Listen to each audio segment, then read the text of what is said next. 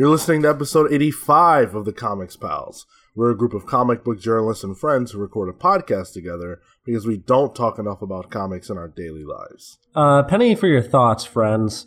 I've been thinking about this lately. You know how Cyclops, Scott Summers, is quite broody? He likes to, kind of meditate over things. Do you think most of the time he spends brooding is over trying to figure out how he can wind up with both Jean Grey and Emma Frost at the same time?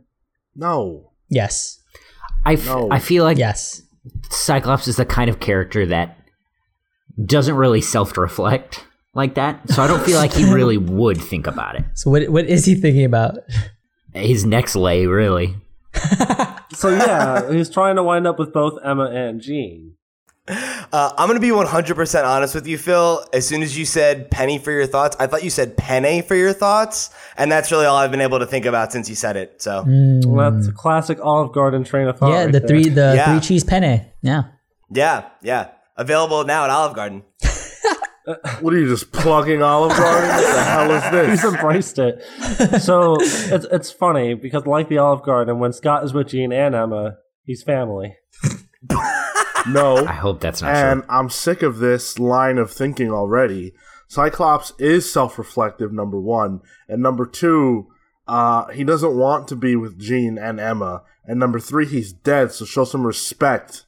He's probably thinking about it in the afterlife, let's be honest here. Oh my god. All right, well. Madeline's dead, right? So, I mean, he's probably with her now. Oh, again. so he's probably working on his resurrection then. He's like, I almost said clean. Clone Jean Grey puss, I'm into it. Let's do it. Oh, that's gross. I didn't like that at all. This isn't that kind of show. Is this the long isn't box? that kind You're of gonna show. fucking throw that language around? I'm dare sorry, you. I shouldn't have said clean. Kale is a fine Southern gentleman, I'll have you know. He doesn't want to hear that type of language. We don't do that on this show. That's not our brand. Take that filthy You listen shit to over the to long box if you want to hear stuff like that. So it turns out, we're liars on this podcast. In the opening, I always say that we don't talk enough about comics in our daily lives. Well, we're reviewing comics again this week. This week we're going to be talking about Man of Steel number 2 and Justice League number 1. And in addition to that, we've got some hot fire news to talk to you guys about a little later in the show. Of course, though, before we get into everything, I do want to let you guys know where you can find us. We are on Apple Podcasts. We're a 5-star rated show, and you can contribute to that if you'd like. We're on all other podcast hosting platforms, and if we're not, let us know so that we can get on there for you guys. We are at the Comics Pals wherever your social media is sold. You can write to us at thecomicspals@gmail.com. And last but certainly not least, we're on YouTube, where if you're watching this there, you can leave us a like, drop us a comment, share the video with your friends, and subscribe to the channel. It's free to do, and it helps us out a lot more than it costs you. And you get quality content like watching Phil massage his cat. Cuddles. He's giving him love. Sean, you better not. Hell, I would never. She only has 3 legs. Aw. Oh, for real? Yeah. Showcase that. Come on, that's high quality. Exploit your animal. That'll get us them cat people views. Come on, dude. Do you want YouTube money or not? Show that cat. she wasn't into it. I tried. She's a moody cat. Well, then, I guess we have to move on. So, before we jump into everything, I got a question for you guys. What's that? Oh, so does that mean it's time? No, for the shut up. Hang random- on. Hold on. Really? Yes. Really, Kale? Really. 2 weeks in a row. 2 weeks in a row. 2 weeks in a row. Because this isn't. Wow, this show's gotten better. This isn't a random question. The segment's called Random Question. This question was presented on Marvel's Earth's Mightiest Show. I don't even a YouTube show, I guess. And this question. I take back what I said immediately. This question really interested me because to me the answer is painfully obvious. But I want you guys to sit with it for just a second, and I want to hear your answers. Is Spider-Man a red character, or is he a blue character? Discuss. Oh, he's a red character. Yeah, red. Yeah, I'd say red too. Blue. Why do you have to be a Here comes the contrarian? contrarian. I think when a lot of people use like a background palette for Spider-Man, it's always blue. Uh-huh. Like I think of Spider-Man Blue, for instance, with Tim Sale and Jeff Loeb. I think for whatever reason, red is a more aggressive color and blue is more associated with Spider-Man in the same way Superman is. No. I think Spider-Man's a sad boy. Blue is not more associated with Spider-Man. Even though red is the dominating color on his costume, I think blue is more associated with him. No, I wouldn't agree. I gotta side with Sean and Marco, of course. Like, Whenever they show the spider, when it's not Spider-Man, and they just show the spider when it's his logo, it's always red. It's never blue. Spider-Man primarily is associated with the color red.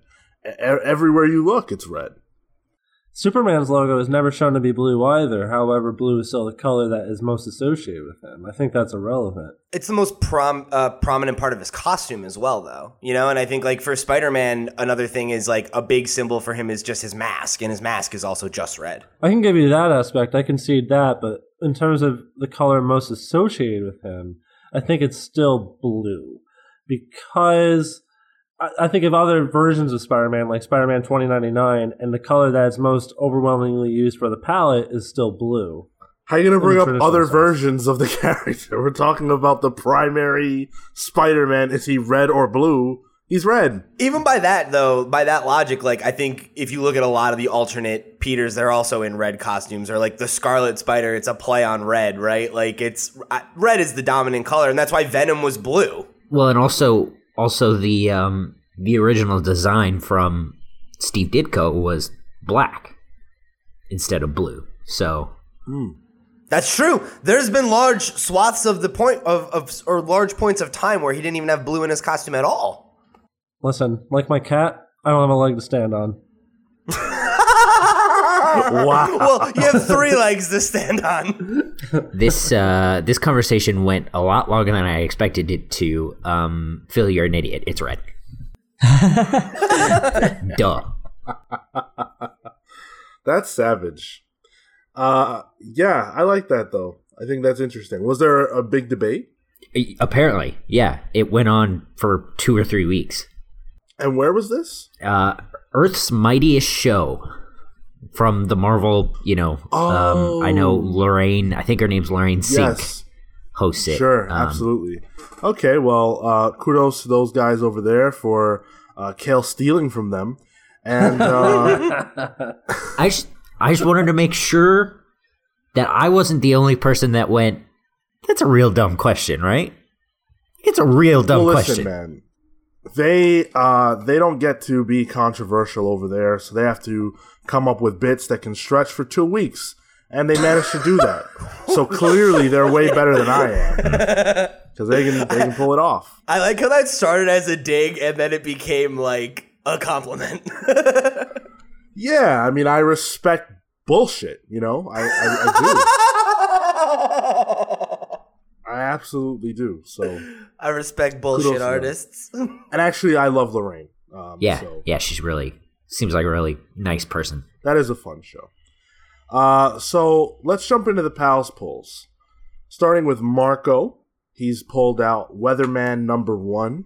Weatherman is the story of a weatherman on Mars, and he is accused of the mass genocide of the destruction of Earth, and so he then has to go on the run, and it's become sort of like a space comedy romp, I guess. Sounds hilarious. And yeah, so I'm like looking forward to it. I tell you what, though, he started that sentence and then like got halfway through, and I was sold. It's about a weatherman. All right, on Mars. Okay.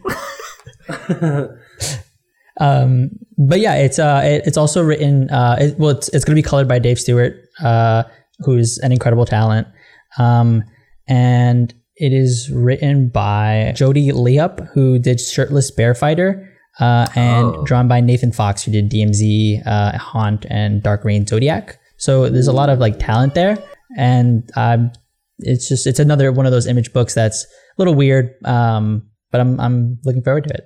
Cool. That's awesome. I'm actually sounds going to cool. be picking that up as well. Yeah. And then you also chose Stellar #1. Yep. So Stellar is the next series by Joseph Keating, who did Shudder. And it's being drawn by Brett Blevins, who did The New Mutants and Sleepwalker. And this one in particular appeals to my sci-fi sort of tastes. It's basically a sort of warrior that comes to this planet and is trying to find redemption in something, but in her life, but can't, and so goes on this sort of hunt for other weapons like herself and tries to kill them. It's a little tropey, but it's my sort of like the sci-fi aspect of it is my sort of like romp. So, Marco, going back to the Weatherman, I'm sorry, I just have questions still. Do you think like the way he was responsible for the human race going extinct was like just getting a forecast wrong or something? Another news this week, slight chance of rain on Sunday, so stay inside. And of course, that's what leads to extinction somehow. I can't help but think about a scenario. He's a Mars weatherman, though, not an Earth weatherman. Keep up, Phil. So they wouldn't I be. thought he, like, fled to Mars. No. He lives on Mars and he's a weatherman on Mars. And then there's a mass genocide that he gets accused of on Earth. I don't know what the connective tissue is between that. I have to read the issue. Okay, all right. Report back to me. Yeah, we'll do. Give you a weather on the one. Wait, you go pick it up, asshole. No. Phil can't read. If you're that intrigued, you should give it a read. Guess not. How about you report back to me? So from Kale, we've got Nancy Drew #1. Yes, so this is the upcoming series from Kelly Thompson, done by Dynamite, I believe. I'm very excited about this. Teen mystery stories are young Kale's jam. And at 14, 15, Nancy Drew was my dream girl.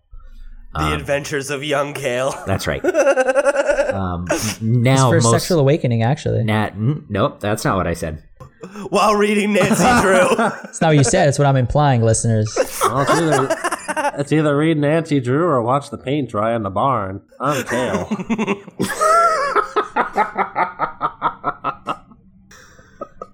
Anyway, yeah, very excited about this. Very excited about a Nancy Drew brought into the modern age. Cool.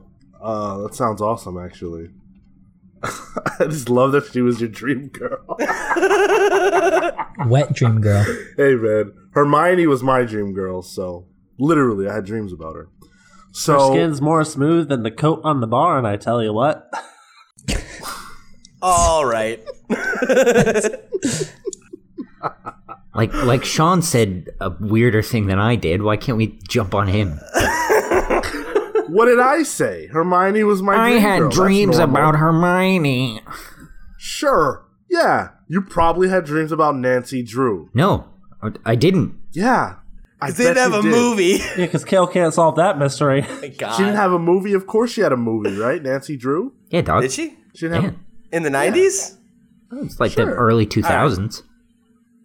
Well, I don't know. Kale's weird. Whatever. Let's move on. Kale's boxed in the corner. He's trying to claw his way out. That's what's happening. I co-signed that. So Kale also chose Kaiju Max Season 4 #1. So this is the 4th volume of the Kaiju Monster prison story.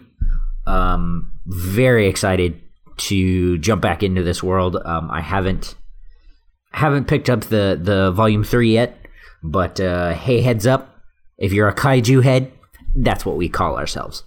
Fans of Kaiju Max. Issue 1's coming out this week for the new series, so go pick it up. Is that what you call yourselves? Maybe we should go back and put that on vote. Oh, look, So Phil chose Infinite Crisis Omnibus hardcover. Now, that book, Infinite Crisis, by Perez and Johns, was my favorite crossover event of that decade, early 2000s. That was some tight ass shit. It constantly had me wondering what was going to happen next with like the Maxwell Lord shit. What was going on with Wonder Woman, Booster Gold, the Omax. Give me three that more. book. I'm not going to indulge you, G head. Batman, Kaiju Superman, head. Wonder Woman. Boom. Yeah, that wasn't hard, Phil. Anyway, it's being re-released here on hardcover omnibus, collecting everything, including the tie-ins. Oh, I'm shit. definitely going to pick this up at some point. I think it's worth checking out because it should have the Ron Thanagar War, the OMAC project. This, in conjunction with 52, was a golden period for DC Comics. Instead of picking that up for yourself, you should acknowledge my birthday next Saturday by buying it for me. So I expect it. Thank you. Mine's in 3 weeks. You could ship it and it'll get here. It's also true. Phil, you've got a lot of shopping to do, buddy. Shit. Well, I can't send it to Kale. I might get stuck in a Kiwi storm. I'll take That's what that. they call hurricanes I'll take down that. there. That sounds delicious. Yeah, actually, it sounds like a flavor of like tropical punch or whatever. Kiwi Kiwi Storm. Storm. Capri Sun flavor. That's what it is. It's just a picture of Kale like with sunglasses on and board shorts from the night. Kiwi Storm. His hair has been completely blown back. Like, yeah, super spiked up and like bleach blonde. Oh my god. Phil, you also chose New Superman Volume 3, the trade. Yeah, so I've been trade winning this series, so I'm a little behind Pete at this point, but I have Volume 1 and Volume 2. It is very good. It is one of the best books to come out of the Rebirth era of comics, I think, and completely under the radar. As many fans as Tomasi's Superman run had, I think this was probably the definitive Superman run of 2016, 2017, 2018 so far. Cool. So from Pete, we've got New Superman and the Justice League of China, number 24.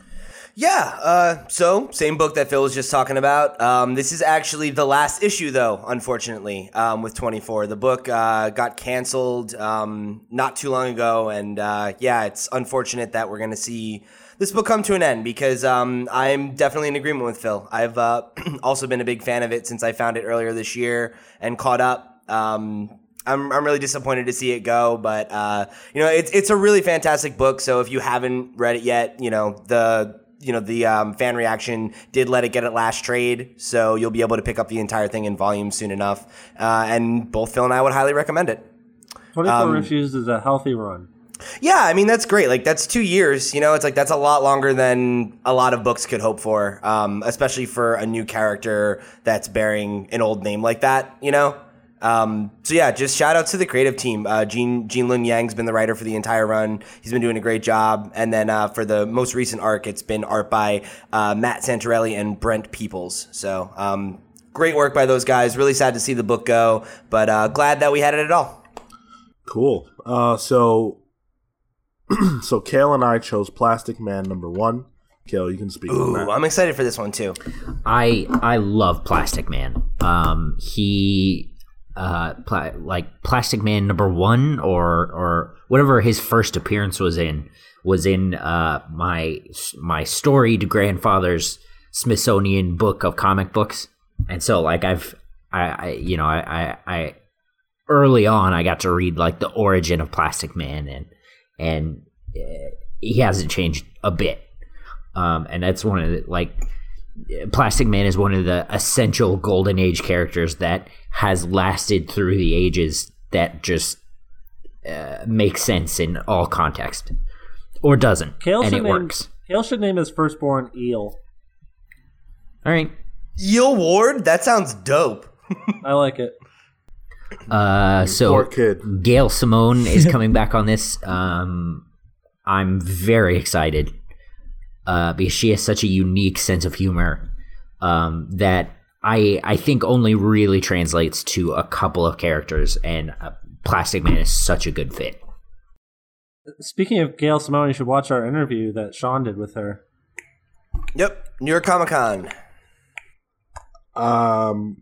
So she's on Domino right now, and it's really good. And so that's a big reason why I'm excited for this. I mean, I love Gail anyway, but I never read anything where her humor came through the way it has on Domino. And so I'm all in on Plastic Man. Although I have no relationship to the character really at all. And then Phil and I both chose Mr. Miracle #9. So Phil, you can speak to that. I mean, what can you say? This might be the best book of 2018. It's phenomenal. It's Tom King at his best. Maybe not at his best, but it's up there. It's too soon to say. I want to see how it lands, but it's awesome. We've been reviewing this book. Or have we? I guess we haven't. No, we haven't. No, we haven't. Shit. Well, we should talk about that next week since we talk about comic books now. Don't do that because I haven't read it yet. That's right. Cal's been trade waiting. I don't know what else there's to say. It's that fantastic tandem of Mitch Gerads and Tom King. And there's been something strange going on. I have a theory that everything... I mean, I guess I feel like it's kind of obvious, but I don't think anything that's happening is real. I think everything is artificial reality conjured by Darkseid because there's all these granular, grainy lines in that book suggesting that it's like an old TV show where everything's taking place, and it's like blurring the reality of what's real and what's surreal. And I'm really into it. And the last issue yielded the birth of Scott Freeze. Oh, spoilers. Oh, yeah. If you haven't read it. It yielded the birth of a great time for the readers. Nice save. Good save. Good job. I'm just worried about my man Kale.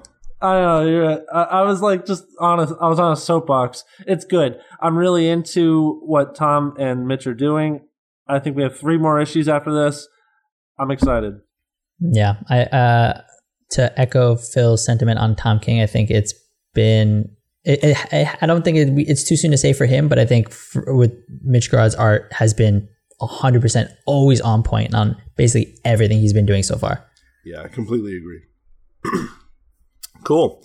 So let's jump into our reviews for the week. This week we're going to be talking a little bit of Justice League #1 and Man of Steel #2. So let's jump into Justice League. Kale, what'd you think about this book?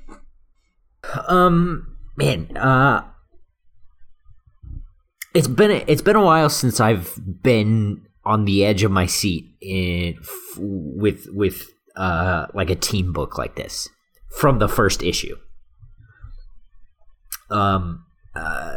Snyder hooked me pretty early on.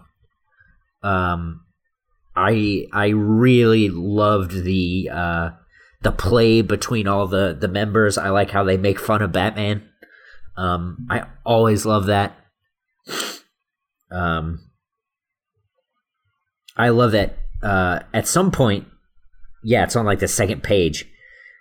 There's a senator that's like, oh, well, how do we know all the depowered weapons are safe in the Hall of Justice? And they say, and don't say, because I'm Batman. And like, that's one of the things I hate about Batman is just like, you can explain everything away because, oh, he's Batman. And it's like, yeah, probably. But it's fun to see them, mess around with it. Did you have more? I could go on. Yeah. The art in this is incredible. Why did I forget his name? Jim Chung. Jim Chung. Thank you. He goes between like this super detailed, like specifically I'm thinking of like the big moon eater beast to these like conversational panels of just like the 7 icons sitting around the Justice League table, and the way those images like stand apart are so unique, because you can see all of it in both. No matter how simple or complicated it is, it's so good and so unique and clear. So I know when we all sort of heard the announcement, we kind of thought, oh, we don't really know what Scott's like on a team book. How do you guys think he's done so far with this issue? Do you think he sort of sold you on his ability to handle the characters? I haven't read Metal. The only experience I really have with Snyder is his horror stuff and some of the early New 52 Batman stuff, and just pre-52 Batman stuff.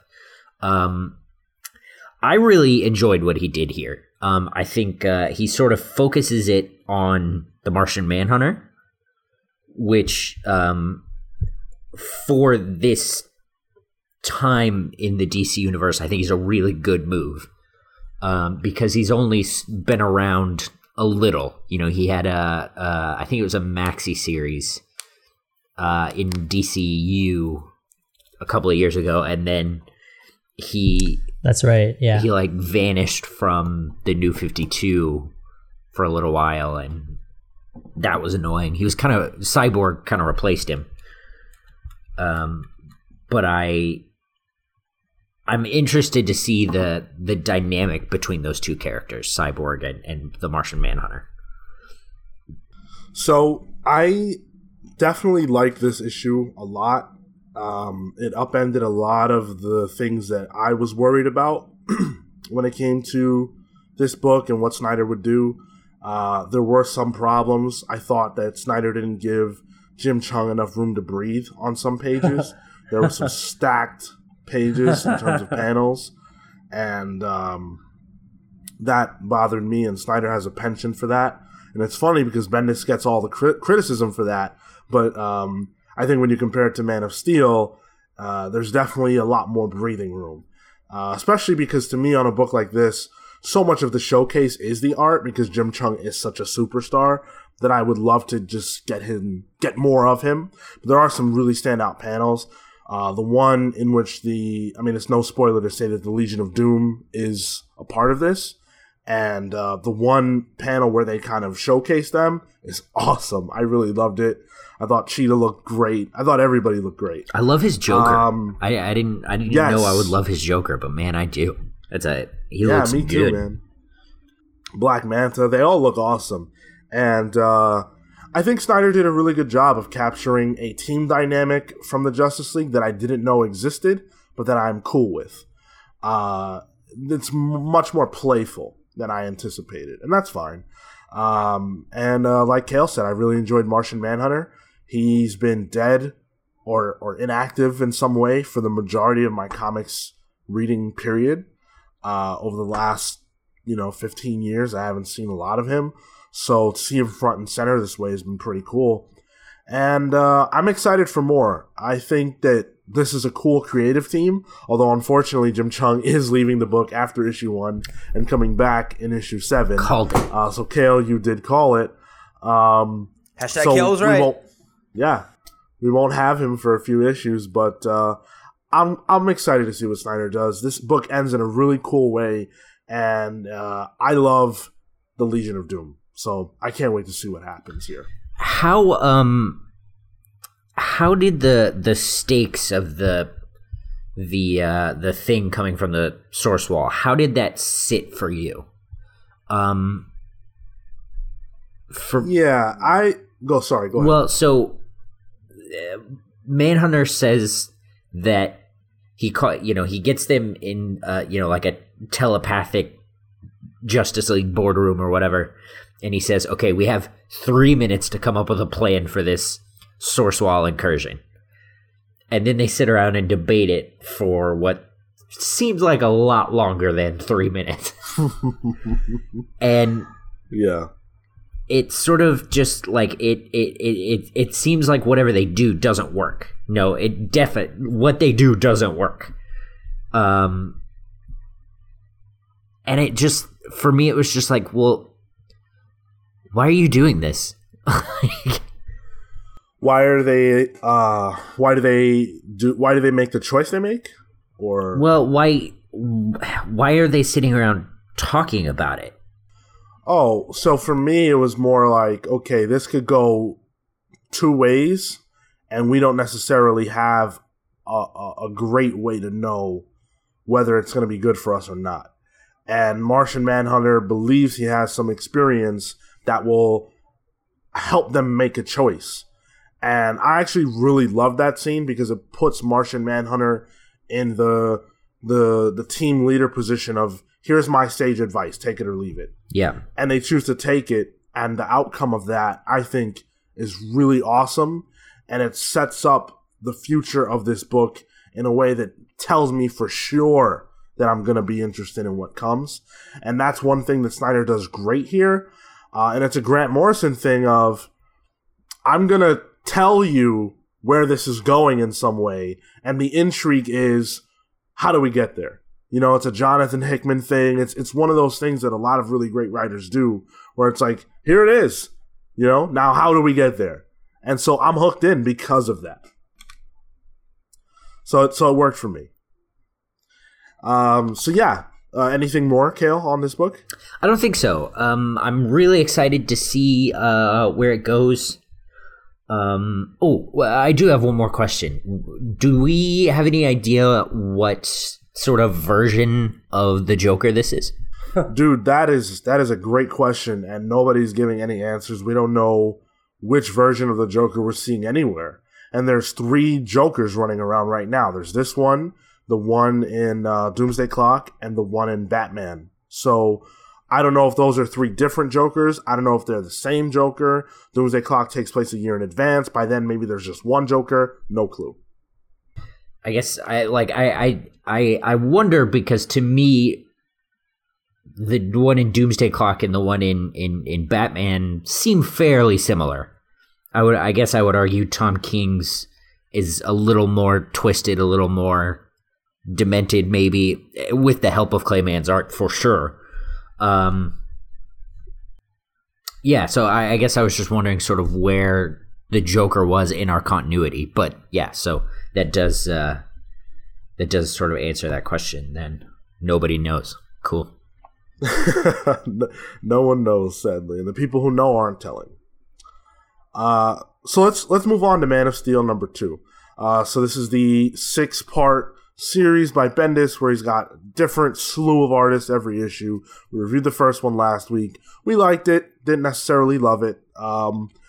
What'd you guys think of this follow-up? Pete, why don't you start? So I think similar to the first issue, I think it was kind of a mixed bag for me. I think I feel overall about the same as I did as the last one, where I think there are a few moments that I think really work for me. I think Bendis has a pretty good handle on Superman's like voice as a character. I thought that interaction with Toyman was really good, where he kind of makes that joke. He's like, you could talk this whole time and you didn't have time for one blast you, Superman. Like, I like that he's giving him that kind of dry, kind of wit. And, and I think, unfortunately, I am kind of aligned with Phil, I think, where the learning a little bit more that he's in this romantic kind of weird situation and we still don't really know what happened is like a little bit.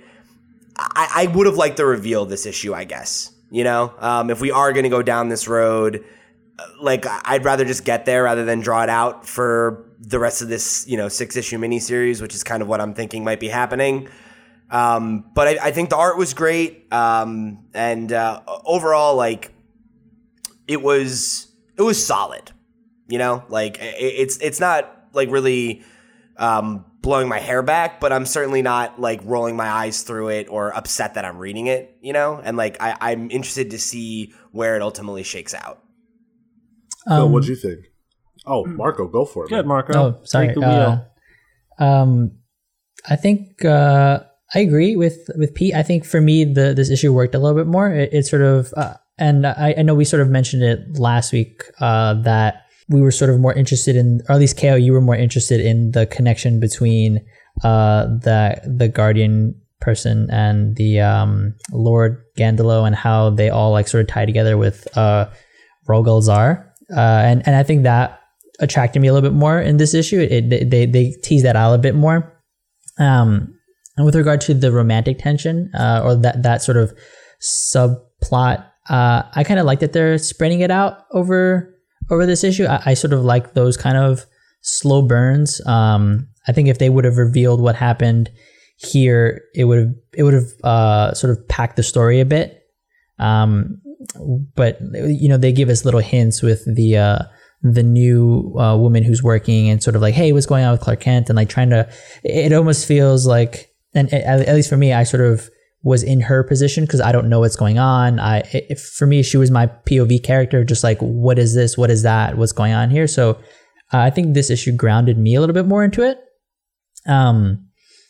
And with regard to the art, I was very excited to see Doc Shaner on this, but in his more stylized, I was sort of expecting his more stylized approach. Here, he's sort of more tame, and he's not doing the sort of Darwin Cook-esque emulation that he does, and that I think plays much better to his style. I think here, some of his figures were a little bit more solid in terms of like not actually having that much range of motion, and then the transition in between, like from Doc Shaner to Fabak, was a little like sudden, and then going to I am forgetting to Steve Rude, who I thought was I actually thought was like the weaker artist here.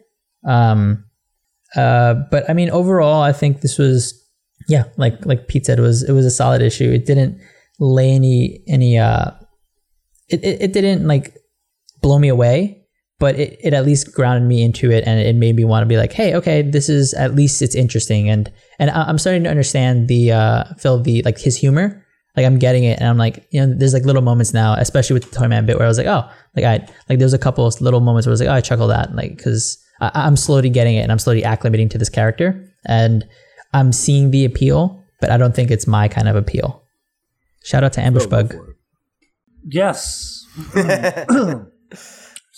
So I guess my question to everyone is, does Bendis read Grant Morrison comics or something? Yeah, dude. Yeah. Who doesn't? Have you not seen Everyone reads Grant Morrison. Have you not seen his stuff on Instagram? He started working at DC and started reading mountains of DC comics, like literally mountains of DC comics. Because, like Marco had mentioned, shout out to Ambush Bug, and above him was the damn Rubik's Cube from Final Crisis and Multiversity. Oh, is that what that is? And yeah, and there was like that's from Final Crisis number 5, where it's like nobody can ever solve this less than 18 moves or something, and that's a really deep pull from Bendis, which I wouldn't expect. The issue was fine. I liked Superman's characterization, like Pete said. Bendis seems to have his voice. I like that. Still not into Rogol Zar. The opening scene with the Guardian talking to that the Elder or whatever, I thought that was really Bendis. That was like the most Bendis panels so far, and I wasn't into it at all. And it was, Sean had commented on Snyder dropping word balloons on us in Justice League 1. That was the most exposition heavy couple of pages in this run so far. So everything with Superman I'm into. I was into the Toyman thing. I know some people, there's a reputation that Brian Michael Bendis has where he has the propensity to disregard and kind of trash D-list villains for humor, and a lot of people don't like that. That thing doesn't really bother me. And people have been like, oh, here we go. Issue 1, he did it with Killer Moth. Issue 2, he's done it with Toyman. I don't care. I think both those characters have been Like I thought they played well in those two issues, those scenes. So it's hit or miss again. I think the art between the four artists in this book were all good, and I liked Bendis as Superman. Didn't like Rogol Zara. I think he's a generic, boring ass villain, complete with a fucking Lobo bike to end the issue. Yeah, it's just like, come on.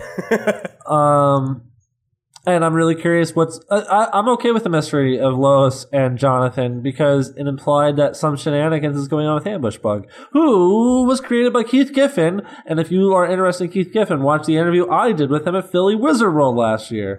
Whoa, plugs. Your energy went from like there to there. Boy, that was a swing.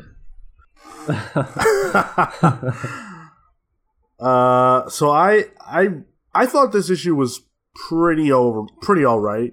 Nothing groundbreaking. I don't think it was as good as the first issue in the sense that I didn't enjoy it as much. But I think I got more out of it again than you guys did. I really liked the conversation between Superman and Green Lantern. Presenting Superman. Go ahead, Phil. I love that little scene where he's like, I feel bad for being short with him. And like, that's such a Superman thing where like this little social faux pas would bother him like that. He's a nice boy. And I liked like his explanation of it. Like I liked that he was like, oh, like people let me get away with it because I'm Superman, and like I really shouldn't be taking advantage of that because like Hal's just trying to be my friend, and like I could just be honest with him instead of just blowing him off. You know, very human moment. Do you guys remember the Jerry Seinfeld Superman? Like they were like MasterCard commercials or something. Yes. Yeah. There's a part of it where Patrick Warburton is playing Superman, and he's like, I just don't like Green Lantern. he always calls and leaves messages, and I don't want to hang out with you, Green Lantern. Like, no one wants to hang out with you. Whoa. I wonder if that's a reference to that. I would be willing to bet it is. That part I really enjoyed. I think Bendis has shown yet again that he gets it. I agree with Phil. Toyman is a goon. Who cares if he gets, used for a joke? That's not a big deal. That's a character you can always, if you want to make him serious, you could do that at any time. I didn't care a lot for the whole conversation that takes place between.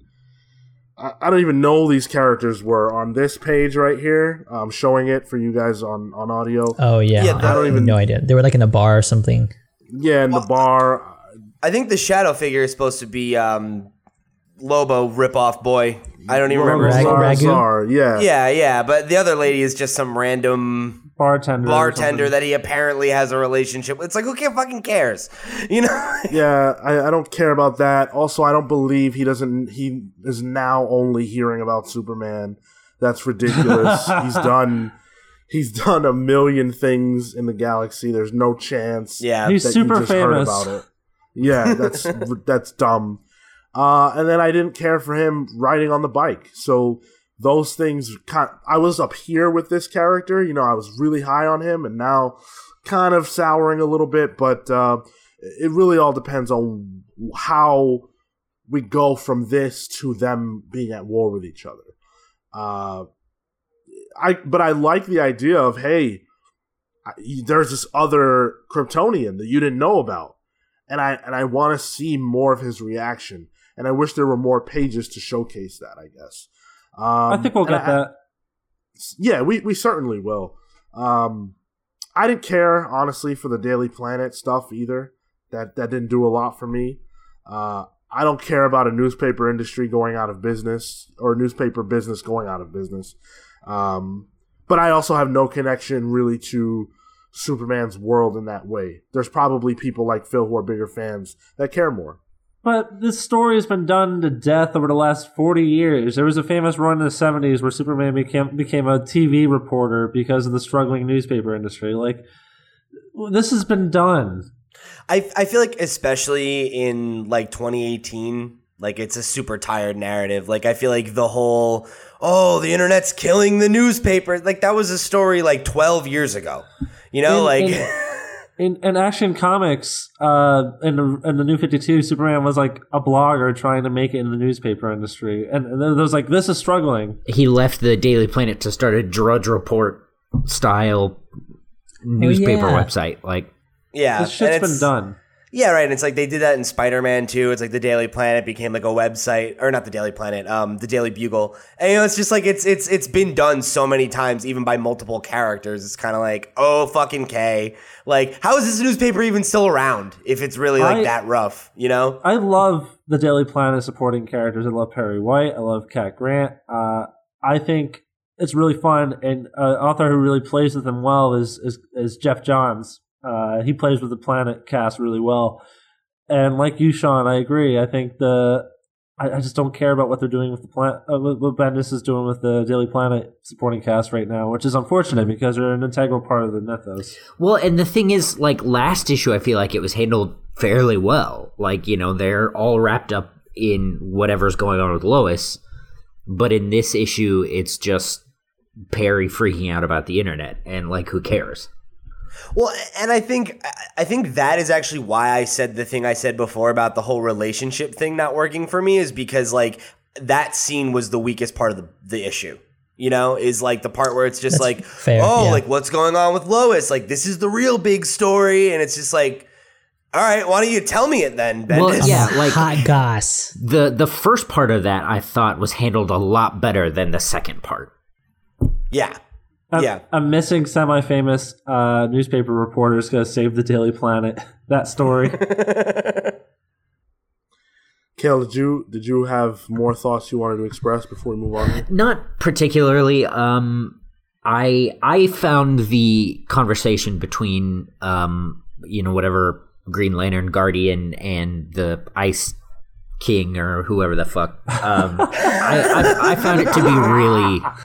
I found it to be really interesting. I really enjoyed that this Guardian went to bat for Raghu Zubert. But past that, New like, name. the emotion there, Raggle Zubert. the emotion there from the Guardian really made it for me. But that one panel where he's just like, oh shit, like, I love that. yeah. The transition between Doc Shaner and Steve Rude was tough. I feel like they could have found an artist that sort of complements Doc Shaner a little better, but from what I understand, Shaner had to drop the issue because of a family matter, so I guess I understand. It's funny just because I think like the art shifting in this issue like made me realize what a good job they did of it in ASM 800 last week. Mm-hmm. Like how it was segmented in all those chapters, and it's like, oh, like it feels clean. Whereas for this, it's a little jarring. Like I think, like Marco said, it feels sudden, and you're just like, oh, okay. Did your copies of Man of Steel come with a preview of the new Teen Titans series? Yeah. No. What the fuck is this shit again? Why does every Teen Titans series now have to start with Damian starting a new team? Like, what is going? What the fuck is going on? And it's the exact same as the last guy. Oh, actually, it was My name's Damian. My name's Damian, and shit's hard right now, but I'm gonna go to Kid Flash and see if I can start up a team. It was my copy of Justice League, actually. Justice League 2, yeah. Yeah. What's up with I don't know if you have it right in front of you really fast. What's up with Robin's lips on the cover of the preview? I'll just show it for you guys. Yeah, can you hold it up for us? Yeah. I don't know if you guys can see that all too Just well. look at him. Just like, Holy Whoa, shit. what? it looks like he got a collagen injection. He's doing And the he's duck doing a face. duck face. What's that thing that kids were doing with like bottles up to their lips to try to puff them out? Oh You know yeah, what I'm talking about? Yeah, the Kylie Jenner challenge. That's the one. Yeah, the Kylie Jenner challenge. That's what he did. Yeah, Robin looks like he took that. Yeah. So we'll be back to talk more about Man of Steel #3 next week.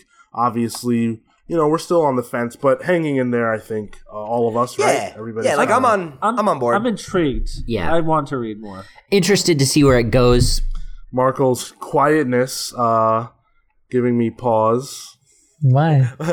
Marco's like, I am obligated to read this book for 4 more issues, so I will. Yep. It's like, all right, it's part of the job.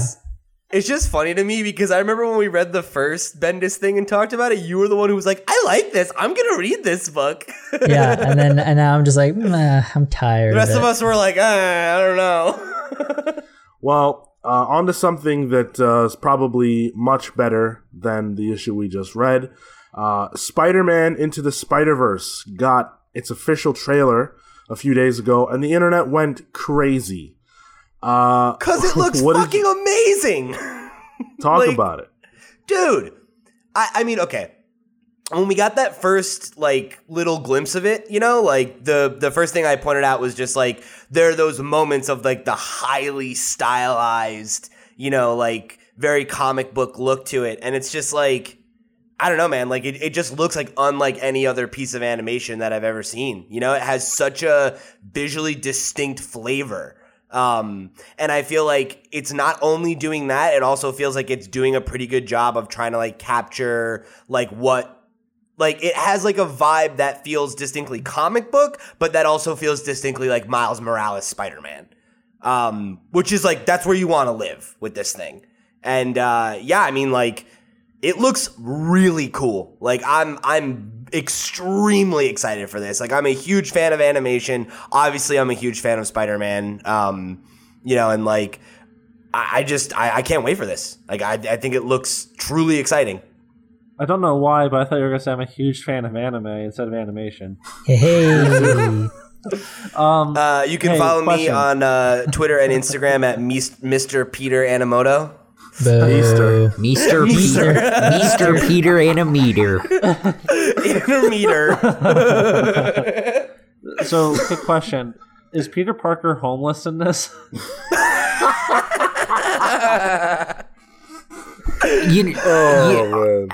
You asked that as a joke, but I do think there is a connection to that.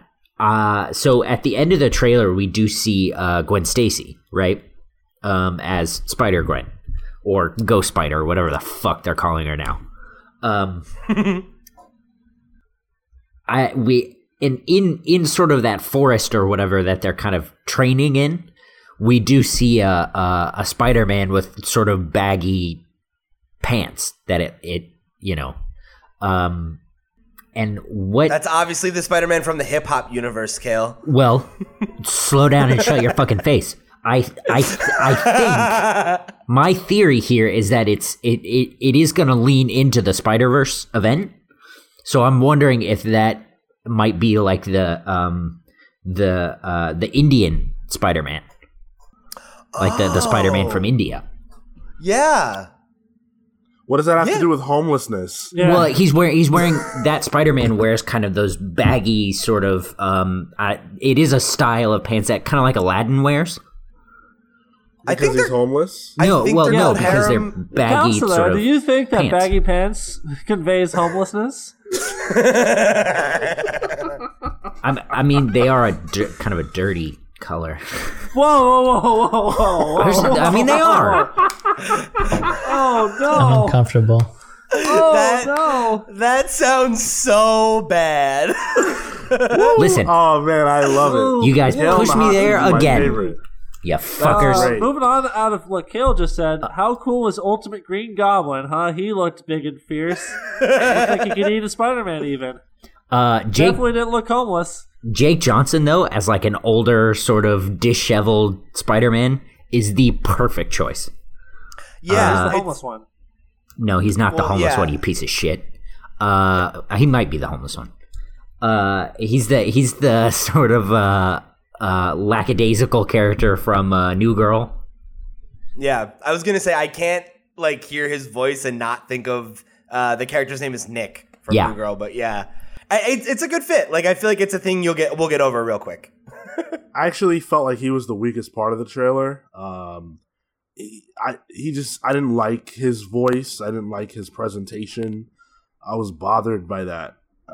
It just didn't feel like Peter Parker to me. It felt like I don't know. Peter would have more. I don't know. He would take someone under his wing, and he would really try to help them in a real way. This guy felt like a goon, kind of like. I don't know. I just didn't like him. You mean Listen, when you've been living on the street for so long, like he has? You mean he felt like someone who started up a giant scientific laboratory and then lost everything and then went into a different dimension to fight other spider people? No, he felt like the kind of guy. Well, that's Spider-Man. I just described that exact Spider-Man. So you don't know Spider-Man. Get out of here. You're fired. Go on. Okay. So how many issues of the Dan Slott Spider-Man series did you read, Kale? 206. 206, Marco said. Okay. On that note, I thought this trailer was very fresh. This looks like it's going to be a fantastic movie. To be honest, it might even be one of the best Spider-Man movies ever, especially in recent memory. I think that the fact that it includes Miles Morales and Gwen Stacy, two of the most popular characters in the Spider-Man world, speaks really well to Sony knowing their target audience with this project. The humor was so on point. The dad, yeah, oh my god, the moments with right? the dad are the best. Yeah, absolutely. And it looks like it's going to be really fleshed out. I mean, there's several characters. I think we saw the Prowler, right? Which would make sense. Green That's Goblin. That's Miles' uncle in the Ultimate Universe, so. Yeah. So there's just a lot going on, and this is more of a fully realized concept than I thought, based on what I had read and based on the initial teaser. I didn't get that great of an impression. I thought the visuals were great, but nothing else really stuck out to me this time around. Getting more story, more characters. I'm all in on this. I think it looks brilliant, and I'm impressed by Sony. I can't believe this is a Sony project. Yeah, Listen, you saw the Venom trailer. You know what they're capable of. Well, you're right. That's a good point. Can we talk about Spider-Man one time and just let me enjoy it just once? Just one time would be really great, Phil. So Sean, I'm really glad to hear that you've come around on it, because I remember when we saw the first trailer, I think the rest of us were pretty high on it, and you were like lukewarm. So I'm glad that this one won you over. Yeah, well, the thing that was most impressive was the visuals, because Kale and I both referenced the MTV Spider-Man series that we really liked, and it gave me those vibes. It gave me those vibes heavy this time too. But again, they hit us with the story, and this was awesome. Yeah, and I'm sure I said this last time, but this feels like what the MTV Spider-Man wishes it could be. Yeah, I think that's a pretty good comparison. So I do you remember when's the release date on this thing? It is coming out. All we know is this Christmas, I believe. Okay, so December. That's awesome. I'm so excited for that fucking movie, man. Yeah. Hope it pans out. Yeah, keep going, Sony. You're on a roll. Now all we need is that silver and black to get a good script. Stop, you guys! Stop! Right? Oh man. God. I mean, we do have Morbius coming, so.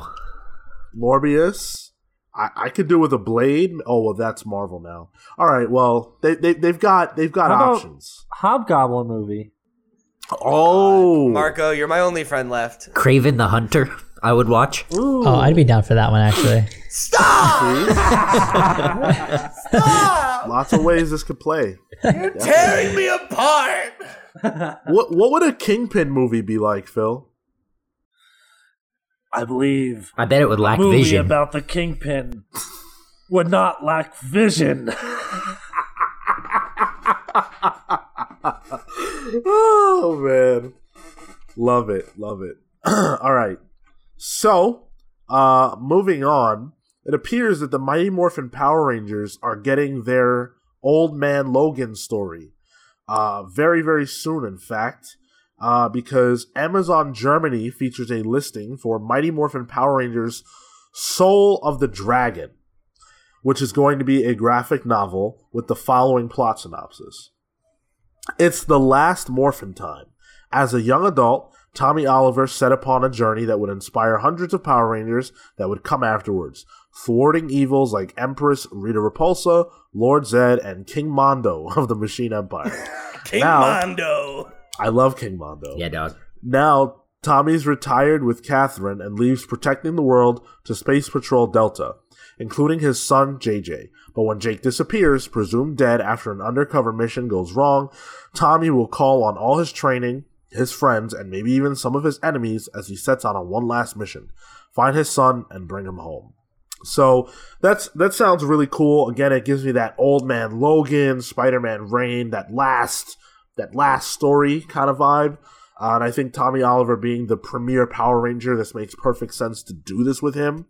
Kyle Higgins apparently is going to be the writer on this deal, Nice. which is awesome because he's been the driving force behind the Mighty Morphin Power Rangers this entire time. And apparently it's going to come out on September 25th. So this is really cool. Kale, you're the resident Power Rangers guy. What do you think? I wouldn't say this is necessarily something I needed or even necessarily wanted. I often find that Tommy Oliver is kind of the Batman of the Power Rangers. You know, he can just walk around and go, "I'm the Green Ranger," and whatever he says happens. But given sort of the resurgence of the Power Rangers and what's been going on, I think this is a really good time for this, and I think it's an angle with the Power Rangers that we haven't seen. The closest to it, I would say, would be Pink. When Kimberly is I think it's maybe a year or two outside of the regular Power Rangers continuity. She sort of comes back and has to rescue her family from Goldar and so on and so forth. And they introduce a couple of new Power Rangers and new uniforms and stuff. But yeah, I think this could be cool. And I'm excited to see what happens and see where it goes. It kind of reminds me of that. Do you guys remember that YouTube thing that came out a couple years ago by Adi Shankar? That was like the like dark, gritty Power Rangers angle reboot. It's like it kind of sounds like that. I'm sure it won't be quite that like dark, but I don't know. Like I always felt like the Power Rangers would do really well with something like that, because like there is that nostalgia that everybody from the 90s has for it, but I also feel like it's one of those series that when you deconstruct it a little bit, it's like these are aliens creating like child soldiers kind of deal. It's like it's totally prime for like that kind of story because it's all about like personal relationships and a little bit of drama, and it's like I don't know, it could be fun. Do you guys see that Hasbro is talking about doing the sequel to the 2017 movie? Really? Yeah, No. they're saying they're probably going to go ahead with it. That's surprising. I had fun with that. I'm cool with it. When you were talking about dark gritty Power Rangers, I was picturing a Christopher Nolan version of the Power Rangers franchise. Opens with an old Tommy Oliver, and he's just like, "I'm getting too old for this shit." I mean, if this book doesn't open that way, it'll be a crime. So, we've got some sad news to report. DC Entertainment President Diane Nelson is leaving Warner Brothers after 22 years with the company. Wow. So, we talked about the fact that she was on leave back in March. There were some family-related issues that she was tending to. And according to the Hollywood Reporter, though, she told Kevin Tsujihara that she wasn't going to come back. And he's, of course, the Warner Brothers CEO. And then he relayed the message to the company, which then, of course, Everyone else found out about it on Wednesday, and he had the following statement. Diane has been a friend and colleague as well as a valued member of the Warner Brothers family for more than 20 years. Throughout her tenure, her leadership and contributions have helped shape the way the studio operates today, and we're better for having had her on our team. While we're sad she'll be leaving us, we completely respect and support her decision. Whatever her next chapter holds, I know she'll make it amazing. Now, my thing is this. We saw how the situation with Zack Snyder played out, right? Where they said, hey, he's got this family, it was a very real family emergency that required him to step down from his role as director of Justice League. We have since learned that that was not the reason that he left that project. He was actually relieved from that project, and they used the story of what happened with his family as a scapegoat so that they didn't get the negative press. Diane Nelson has been the president of DC for a while. She's overseen some of these really bad movies that have come out. I'm wondering if this is not a similar situation to the Zack Snyder deal. I would also argue she's also been part of the really, really good ones. Sure, absolutely. I don't know. I don't think so. To me, it doesn't seem like that sort of thing. I don't think you just let go of someone for 22, after 22 years, especially not when she's the president, Whereas Zack Snyder, she's the president of all DC Entertainment, right? Yeah. Yeah.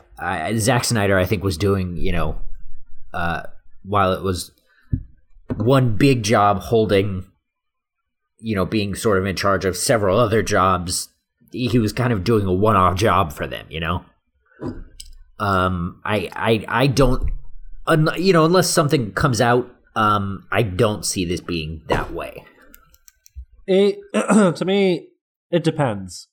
It depends how the dominoes fall here. If we see some real shit, like more shuffling of the DC Entertainment side of things up top over the next few months to a year, then there's probably something to it. However, I think if like Jim Lee and Dan DiDio or Jeff Johns kind of relatively stay in place, then it was probably a personal decision to move on with her career and do something else. This might have just been a career stepping stone for her. Obviously, 22 years is a long time, but maybe she has her eyes on something else now. Another opportunity came along, perhaps. Who knows? It's a little too soon to speculate, I think. I am hopeful that you're right, Kale, because Diane Nelson has been a part of the resurgence, in a lot of ways. Yeah. Right. And she helped drive that ship, and I think that her voice was an important voice to what they were doing. And so I don't know what they look like without her. But, look, hats off. 22 years, long time. She put her time in. You can't really argue with a body of work that large. And go ahead. I was going to say, I think to Phil's point, just to build on something that you had said, Sean, like where they are without her, she's been there for so long and put so many people in place that like you have to think that ideally the machine is well oiled enough that it continues on without her, that she's done such a good job of leading DC that ideally as long as someone doesn't come in and fucking punt the ball in the wrong direction, that it's going to keep going because she has put the right people in place, everywhere else where there is leadership. So I think as long as we don't see a major shakeup, ideally somebody else who matches their vision can come in and just keep things going, and ideally breathe some fresh air into the situation. I have a new theory. I think this might have been a side effect of dark magic. Oh. And I think this is a grand move of Alan Moore taking over DC Entertainment. It's a stretch, theory, but I can see it. And I think he's going to drive the company into the ground because he's bitter, angry, and has a lot of dark magic at his disposal. His snake god is very powerful. Now, I did some rough math, and 22 years would have put her at 1996, roughly, give or take. Seems a little late to me. If just to poke a hole in your theory, I just want to make sure that you're thinking clearly. It seems like he would be aiming it at the wrong people. I don't know how long he's been planning this for, though. Fair. Back then, dark snake god magic came. It was kind of like dial-up, There's been a lot of advancements in snake god magic technology over the last His 2 magic years. modem wasn't as good back then. Yeah. I before we exit this this segment, I did want to leave with Nelson's own statement on her exit. She had the following to say: Warner Brothers has been my home for over 20 years with a wide variety of incredible professional experiences. The last 9, rebuilding and managing DC Entertainment, have been a particular highlight and privilege.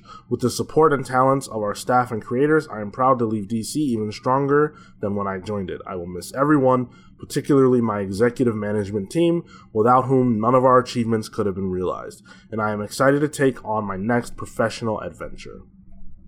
So there you go. Kudos. Yeah. Now, thanks for the years of service.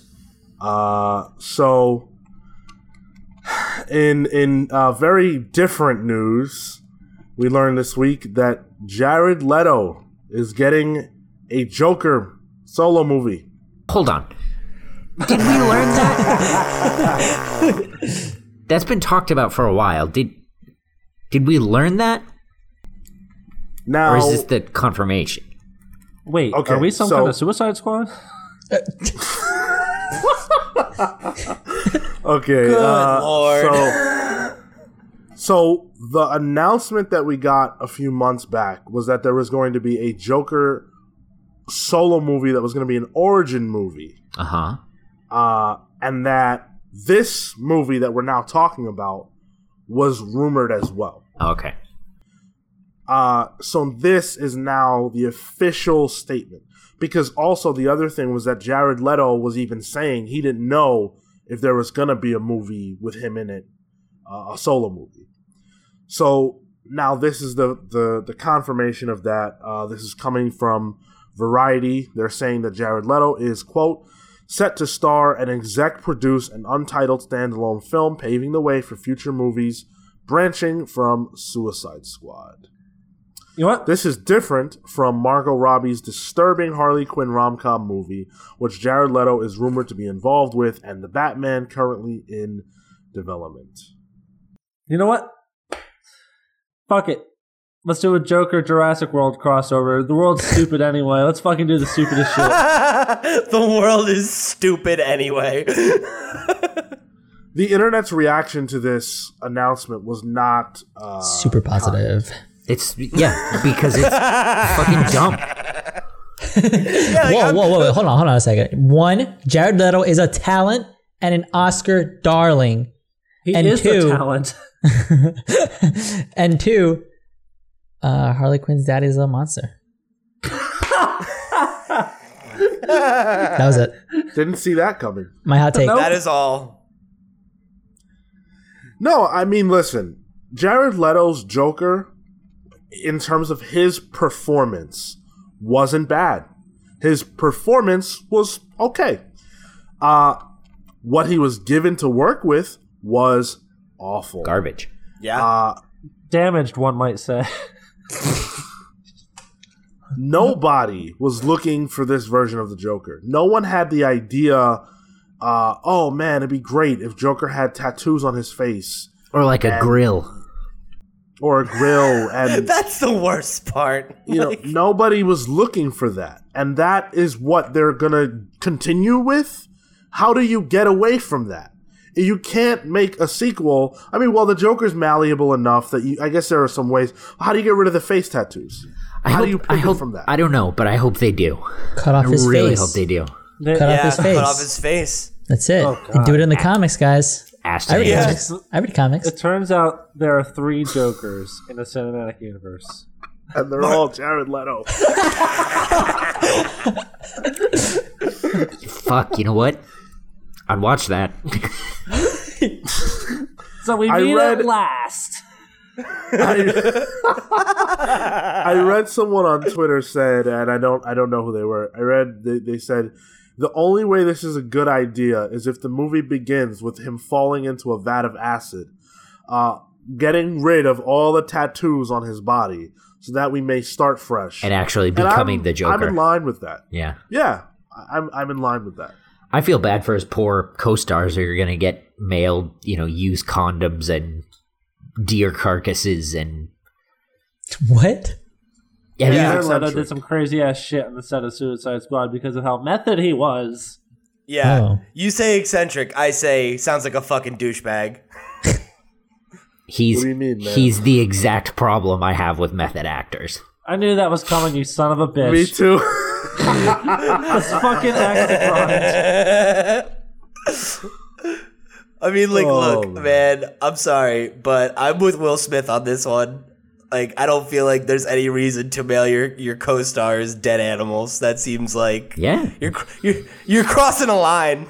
I thought you were gonna say you were with Will Smith and thinking and asking the question of whether or not this was a suicide.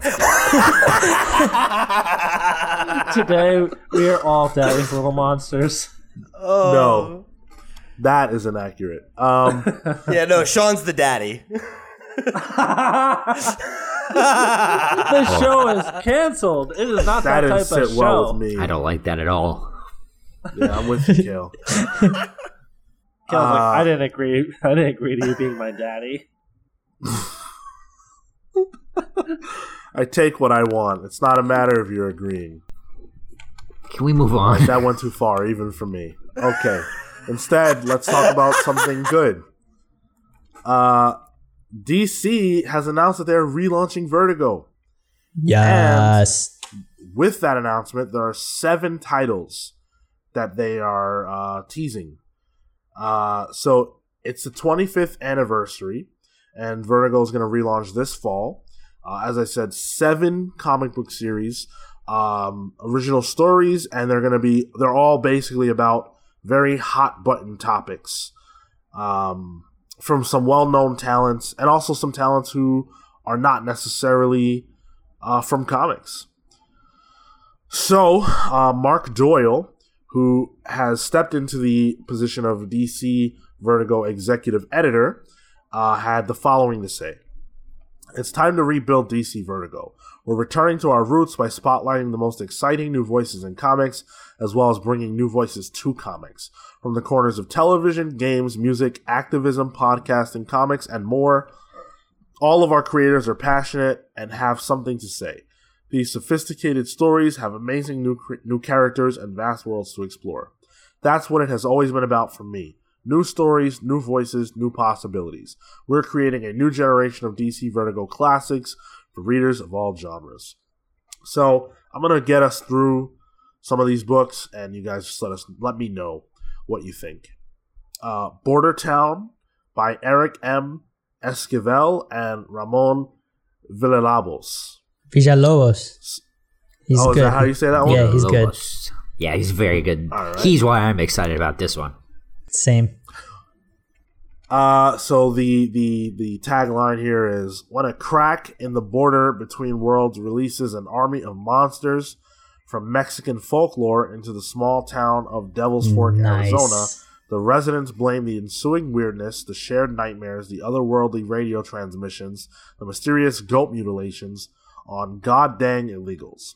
With racial tension supernaturally charged, it's up to new kid in town, Frank Dominguez, and a motley crew of high school misfits to discover what's really going on. Shit, I had a very similar idea to this a few years ago. Should have Did sold you it now? to DC. Uh-oh. Yeah, well, he said podcasters. So what does that mean? I'm into it. Sounds awesome. Cool. Any other thoughts?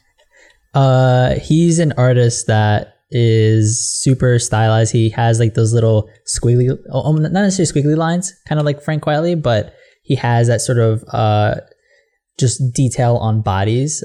He's a really good artist, and this was one of those creative teams that piqued my interest. And the story too, it's like a horror focus. Ramon Villalobos has a style that's like Frank Quitely and Paul Pope sort of mixed together. Yeah. I'm in. It's very good. Yeah. Yeah, I mean, I think this is really cool. I always like I like that like comics are a medium where you can explore like serious topics through weird elevator pitches, you know? And I feel like that's like this is a great example of a story that could probably only be told first, at least in a comic. And the idea of like including Mexican folklore into it as the way to kind of like thread that narrative tissue between monsters from Mexican folklore as a way to as like a connective tissue between as a way to talk about like real world issues with also like having that kind of monster horror element, and the fact that like the people who are the ones tasked to charge it are like kids is all right, great. Yeah, I'm in. Well, and I think it also just helps to sort of shine a light on the fact that, you know, that the South is very much, or not the South, but like along the border, there are a lot of Hispanics, and there are a lot of that culture permeates in the U.S. and it can be a focus, and it should be. It's kind of like a Stranger Things aspect too. I feel like with like the kids discovering something supernatural. Yeah. I didn't care about this at all, to be honest. Yeah, I audibly laughed out loud when I read this, just because it came off as super cheesy. It could be good. I don't know the creative team involved, but it's just like super, I don't know, the nose, and they are like Eric Esquivel, I guess he's another, I'm assuming, Spanish writer. I don't know him, so I'm glad they are bringing that to sort of like make it a little bit more authentic, I feel. So I think it'll translate a bit better. It's possible. So next up, we have Hex Wives by Ben Blacker and Mirka Andolfo. I love that title. And the tagline is, "The women are too powerful. They must be tamed. A malevolent conspiracy of men brainwashes a coven of witches to be subservient suburban housewives, but it's only a matter of time before the women remember their power."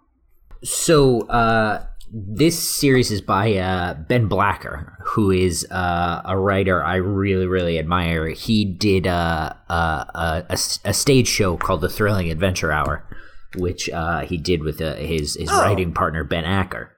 They have a lot of experience with like the Star Wars comics, and they did Deadpool, and I think they did one of the Wolverine origin comics not that long ago. But this is the first book Ben Blacker has done without Acker in like 15 years. And I'm very excited. I love their style of writing, and I'm very excited to see what Blacker will bring to the table by himself. Acker and Blacker wrote a Star Wars comic book that I really liked. I believe it was called The Storms of Krayt. Yeah, it was the Last Jedi. The Last Jedi sort of follow up or tie-in. Yeah. Yeah. And it was really good. I think this is an interesting premise. Definitely something I could see myself watching, or rather reading. I said watching because in the same moment I was thinking, wow, this would make a pretty cool television show. It gives me Charmed vibes. They wrote on Supernatural for a while too, so yeah, that makes total sense. It also kind of sounds like Stepford Wivesy. Yeah. Right. Yeah. Yeah. So the next up is American Carnage by Brian Hill and Leandro Fernandez. Dude, this one you're pumped for. Yes. Yeah. In this thrilling crime saga, disgraced FBI agent Richard Wright, who is biracial but can pass for white, goes undercover in a white supremacist group believed to be responsible for the death of a fellow agent. I want to add just a slight bit of context because a lot of people were saying, Brian Hill, how could you write a story like this? Why would you want to even do this? And Hill said on Twitter that he actually did this in some ways. He actually has spoken to a lot of individuals who are involved in white supremacist groups, racist individuals who he's come across, and that he's learned a lot about that worldview and that mentality, and that's informed this story big time. So like Marco, I am also very intrigued by this. Brian Hill shocked me with the Hong Kong Phooey Black Lightning special. It was mind-blowingly good, I felt, and it showed me his talents in addition to Postal, which I'm a huge fan of. Yeah. So I can't wait for this. I was going to bring Postal up because he actually did a storyline with a white supremacist, and like he did the research for it. He went back to like his hometown where he grew up and sort of spoke. Yeah, he would go door to door and speak to these people and speak to supremacists and speak to Klans members and be like, hey, like I need your perspective on this and I want to write about this. And then Alejandro Fernandez is like, he's really good. He was on, no wait, that's Leonardo, I think. But anyway, he's another really good artist, and Brian Hill is very much in that sort of crime. He does a lot of that crime narrative stuff, and I think this is very much in his wheelhouse. That said, there's a book, and I'm forgetting what it is, that has a similar premise. There it is. I haven't read it, but it has those beats. The art and the premise of this it has a very Brubaker feel to me. Yeah. I thought that too. Yeah, I could see that. And I should also point out that the colors are being done by Dean White, who is one of the greatest colorists of all time. So very cool to see him on this project. Next up is Goddess Mode by Zoe Quinn and Robbie Rodriguez. In a near future where all of humanity's needs are administered by a godlike AI, it's one young woman's horrible job to do tech support on it. But when Cassandra finds herself violently drawn into a hidden and deadly digital world beneath our own, she discovers a group of superpowered women and horrific monsters locked into a secret war for the cheat codes to reality. Pete, is this one of the women sort of at the center of the Gamergate bullshit? Zoe Quinn. So yeah, you're right on that one. And to answer your question, yeah, this is Zoe Quinn. This is the person in question. She was the developer of Depression Quest, and then she was the initial person with the whole blog post that sparked the whole Gamergate controversy. So you can imagine that this is going to get just a ton of love. Yeah, it was super familiar to me too, and if that's true, then this book makes a lot of fucking sense. I've heard of Robbie Rodriguez. Robbie Rodriguez and Rico Renzi were, I believe, on Spider-Gwen. Believe me, I've seen a ton of people on the internet saying all these books are SJW. Yeah, of course. Fuck off. Yep. Well, I mean, this book will be the pilot for that. Like, it'll be the number one thing they burn. Guys, it's about ethics in comics journalism, okay? So the next up is High Level by Rob Sheridan and Barnaby Bagenda. Hey. Hundreds of years after the world ended and human society was rebuilt from scratch, a self-interested smuggler with a price on her head is forced to traverse a new continent of danger and mystery to deliver a child messiah to High Level, a mythical city at the top of the world from which no one has ever returned. You know, I fuck with that Omega Men art. Okay, yeah, that's what I was going to ask. Yeah, Hell yeah. I was going to say this is probably the only other one that I'm really, really interested in.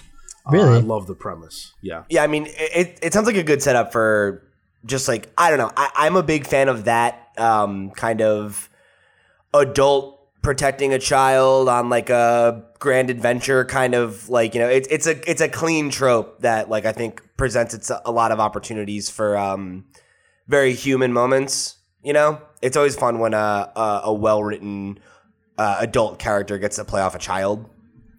I like that a lot of these books are female led, at least in plot wise.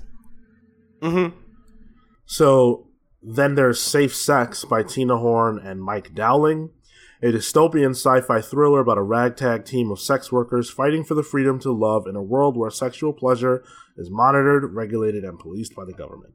Boy, that sounds pertinent. Yeah, that's the one to me that like screamed out the most. Like, well, this is very topical. Yeah, didn't do much for me. Second Coming. Oh, sorry, Kale. Go for it, man. Well, I was just going to say, yeah, I sort of feel the same way. I know Mike Dowling did a book with a creator called Monty Nero. That book was called something Death Sentence. And the polite things I have to say about that book is the art is the best part. So, yeah, I mean, this will at least have good art. Very polite. She's polite. the host and producer of Why Are People Into That, which is like sort of a kink and queer sex podcast. Oh shit! Okay, So all right. So it probably will be good. Yeah, it's up very much so up her alley. Yeah. So last but not least, we've got Second Coming by Mark Russell and Yes. Richard Pace. God sends Jesus to Earth in hopes that he will learn the family trade from Sunman, an all-powerful superhero, who is like the varsity quarterback son God never had. But upon his return to Earth, Christ is appalled to discover what has become of his gospel and vows to set the record right. This I'm pumped for. Mark Russell on Flintstones was amazing.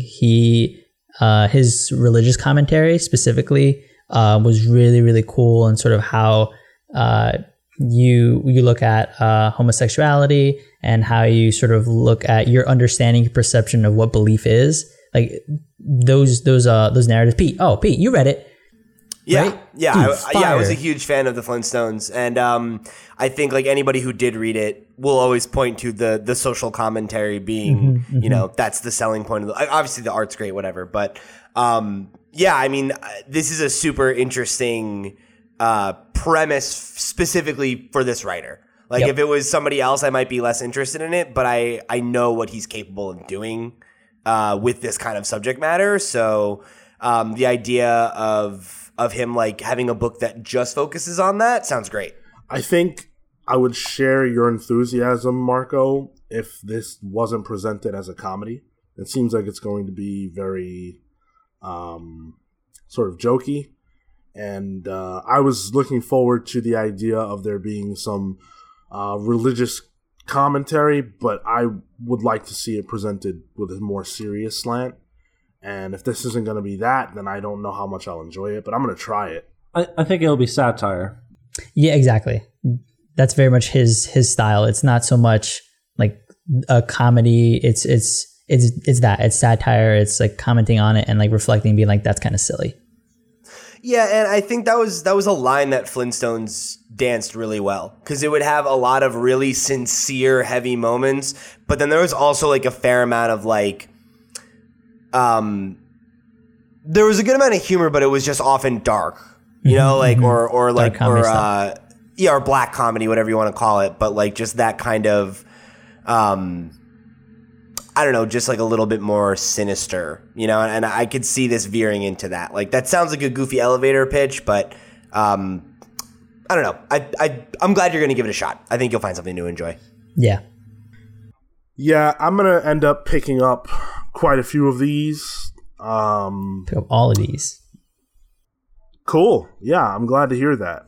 Yeah, I'm down to give all of at least the number ones a shot. Yeah. And see if they grab me. Sounds like we got a Vertigo episode. I would definitely do that. Let's fucking do it. Well, they're all coming out several weeks and months apart. So, all right. Well, thanks a lot. Thanks a lot, Vertigo. We said we're doing a Vertigo episode. I don't know. Just in general, like I like to give credit where credit's due. Where like I just love that DC is continuing to make moves like this, you know, and like trying to diversify their offerings and create new ideas, give opportunities for creators to have series like this under the DC banner rather than going to an Image or somewhere else is great for DC. So I'm glad to see them do more of this shit. I love agreeing with you. Oh, no, don't say that, dude. That's sad. They better be careful, otherwise they're going to draw the ire of the DNC crowd, especially with titles like these. DNC crowd. So GameStop, diversity in comics. Oh, the Democratic National Convention. That's what I was thinking of. So I was like, I don't. said DNC. I heard DNC. Yeah, so I was like, Don't worry, Sean, I heard what's you. this got to do with Bernie Sanders? Thanks, man. Bernie would probably like this. I don't. Diversity is good for comics. That one could use some work, Phil. You just threw it out there, you know. Yeah. Stuff. We're workshopping though. I think there's something there. How about you polish your turds before you bring them to the table, right? I don't work for Marvel. Nope.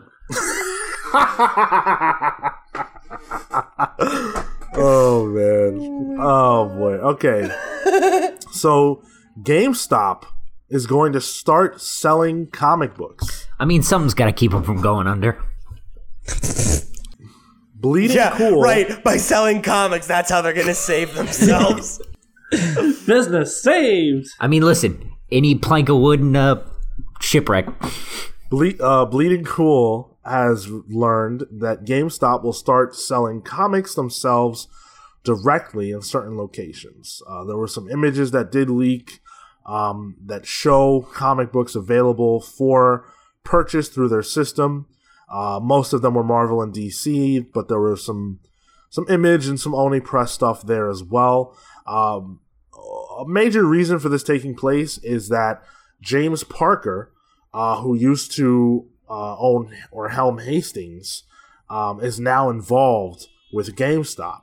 And over at Hastings, one of the big things that they did that was successful was introducing comic books and collectibles to their offerings. And that was a big success, even though they still ended up having to close just because the rest of what they were doing didn't work out. So Parker had the following to say. We are indeed getting into comics as a retail test forum. Comics are often a part of our promotional entertainment industry environment, including video games. We can learn from this tribal knowledge. Tribal knowledge? We have indeed partnered with Diamond to carry a small selection of comics in 40 stores utilizing their spinner rack. The comics are mostly from Marvel and DC, with a focus on key series and titles. This is just a small launch to bring comics to some of our collectible stores, as they fit with the current trend of collectibles that are performing in the market. Should this prove successful, we may consider rolling out to additional stores in the future, but plan to keep it limited to the spinner rack for the foreseeable future. Of course, you can expect to see some exclusive variants from us in the future. So, I think that's pretty cool. GameStop has been going down this road for a while with how much more they've been offering as far as collectibles and, you know, comic book related things, Funko Pops, Monopoly sets, various games. Well, and like just a year ago, or maybe it was 2 years at this point, they bought ThinkGeek as well, which is like an online retailer that specialized in, you know, collectibles, but also like, you know, like goofy shit like ice trays shaped like the Death Star and shit like that, you know? Like we've seen in recent years them trying to diversify their business because eventually physical games are going to die out. Yeah, so this is a huge move, and I think whether or not it works in terms of helping GameStop bring their sales up, I think this is a great move for comics. I think it'll help bring more eyes, especially people who go to GameStop, ThinkGeek. I mean, they already offer a lot of comic book related stuff. This is right up the alley. This is a great move for us. Well, and especially in places where stores like Hastings closed down, you know, a place where I lived for a while, Pittsburgh, Kansas, middle of nowhere, Kansas, you know, Hastings was your only form of entertainment on a Friday night. And there are 30 GameStops there now, so that'll be a great place for those people to go buy comics. Right. Yeah. I have a friend who lives down in Virginia, and she's like a weekly comic book reader, but has been really, really struggling because there isn't a comic book store that isn't like 45 minutes or more away.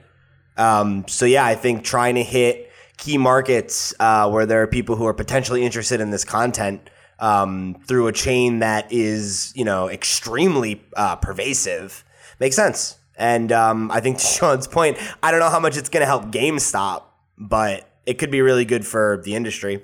I am a little wary of the sort of way he phrased it in lumping them in with the collectibles and lumping it in with the sort of novelty items. It didn't feel like it's the sort of, and again, this is a test and they're just trying to see how it works in the market, but still the way they approached it to me was sort of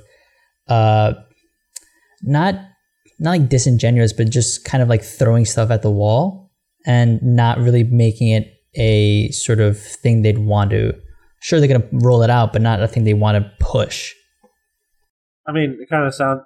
I think it is that. I think it is them throwing shit against the wall and being like, maybe this will work. But in the sense of like it being like, sure, we'll throw this against the wall, but let's try to push it out there and make it something that isn't a novelty item, that isn't like one of those things you got to walk in and be like, oh, sure, I'll pick up a thing, like an issue or something. It's like you want to try to engage them and bring them back, right? Yeah, I think it's really going to depend on how well it does. Like, I think that's the thing, because I think they are in a point of just trying to see what sticks, and like, if this is successful, I think you will see that. I think you'll see them double down and actually advertise GameStops as a place where you can go for comics. It's a destination. But I think for the time being that it is probably just going to be more of a novelty thing of like, hey, you're here to pick up, the new Spider-Man game, right? Why don't you get a Spider-Man Funko Pop that came out with it and grab the new issue of Amazing Spider-Man while you're at it? I think that is going to be the tack that they're going to take for the time being. And, maybe that makes sense. They're a video game store, Like, they're not a comic shop yet, but they could be. That's why they're renaming themselves to GeekStop. I mean, we'll see. I don't know that that's a bad idea. Yeah, the thing that makes me sort of wary about this is exactly the comparison to Hastings. Hastings was founded in Amarillo, where I'm from originally, and throughout like my life, I watched them sort of go from like all-purpose entertainment store to just Funko Pop, novelty, collectible, just anything they could make money with. Fucking please just let us keep the lights on, just anything, please, dear God. And that makes me sweat a little bit for GameStop. Yeah, I mean, like, that's the reality of GameStop. Like, honestly, I think the only reason GameStop is really in existence anymore is because console makers need a place to sell their I can sell back my game, man. I need to make $3. Well, and that's the thing, right? Is like there is an audience that's engaged with that, but I feel like that being the predominant way that people buy and sell games or whatever is kind of come and gone.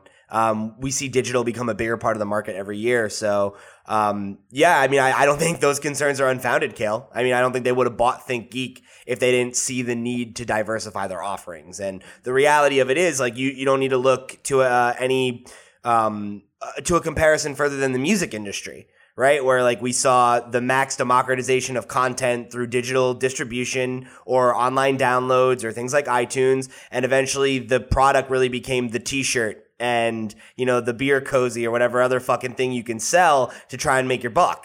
And I don't think that GameStop's going to find themselves in that position more and more over the next several years.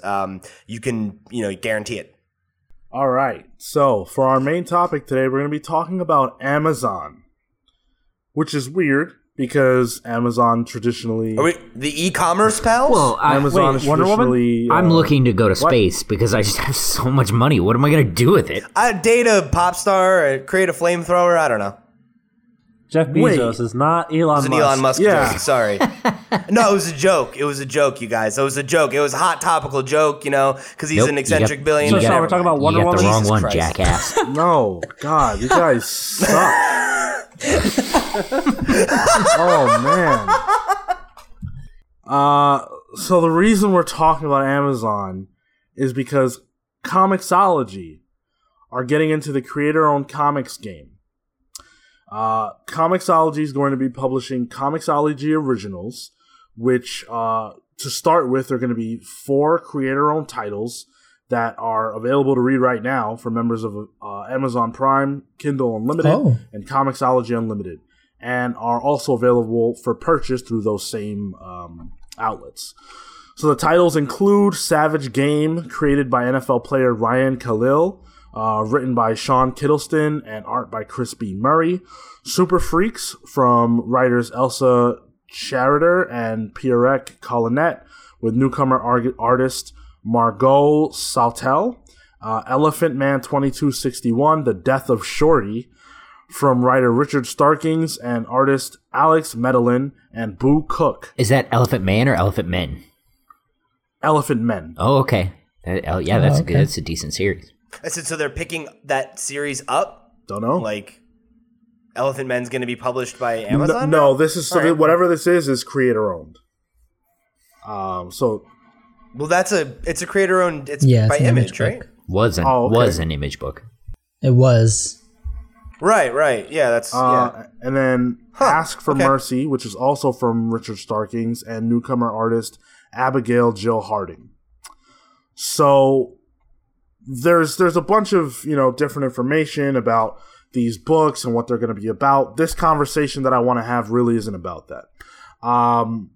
Savage Game is available through print exclusively through Amazon.com print on demand. And they're doing that for several of these titles. So Chip Mosher, who is the head of content at Comixology, said the following: "We're proud to offer these creator-owned titles where creators keep their IP rights and are motivated to bring their A game to the benefit of readers everywhere. Helping bring these incredible titles to fans lets us experiment with different release strategies, like a binge-style drop of a whole series, high-quality print-on-demand, and day-and-date inclusion in Prime Reading, Kindle Unlimited, and Comixology Unlimited." Now, this is not all that's coming. There's going to be a second wave that's going to include creators like Tyler Crook, Christian Donaldson, Alti Firamansai, Sam Humphreys, Megan Kearney, Kel McDonald, Hope Nicholson, Mike Norton, MK Reed, Mark Sable, Tim Seeley, C. Spike Trotman, Jen Vaughn, and Magdalene Visaggio. So we're going to get more announcements from San Diego Comic-Con 2018. Now, this is not the first time that Comixology has been involved in this. However, when they did it originally, it was mostly licensed content like Adventure Time stuff and Valiant Comics. Well, yeah, and like they have a creator-owned Submit. I think it's called Comixology Submit. Like Panels was part of that. Right. And I think this is more of a curated situation where instead of taking in submissions from creators, they're finding creators to bring into the fold. That's what this reads like to me. Okay, so instead of offering like the digital platform of Comixology, it's actually going out and seeking talent for original in addition books. to, though. Yes, well, in addition to. This is the Comixology imprint, if you will. Yeah. That's what this is. Now, my questions are the following, and there's actually another wrinkle that we're going to jump into after we talk about this initial thing. My question is, can Amazon through Comixology really step into the comic book space and become the third or fourth contender, if you will? It depends on where you see Image. Can they overtake Image and become that third? Or, will they just kind of hang out in the fourth spot? Do they shoot up that far ahead into the game when you're talking about Amazon, who have a lot of money potentially putting that behind creators who are top of the line, doing what Netflix chose not to do? Netflix put their money behind Mark Millar. Amazon is saying, hey, we're going to bring on creators of the future. If Amazon puts their money where their mouth is on this, absolutely. There's no doubt in my mind. Amazon is a very well-run company. you could criticize. There's a lot to criticize in Amazon as far as business practices go and ethics, but they are a very shrewd company, and if they really want to, there's no reason they couldn't be 3 or 4 on the comic book pie list of distribution and sales. I think 4 would be an easy get. I think 3 would take some work, but I think 4 would be an easy get. It would take some doing. I think you're right, Kale. I don't know that I'm that bullish about it. I think that there's definitely a huge opportunity for success here.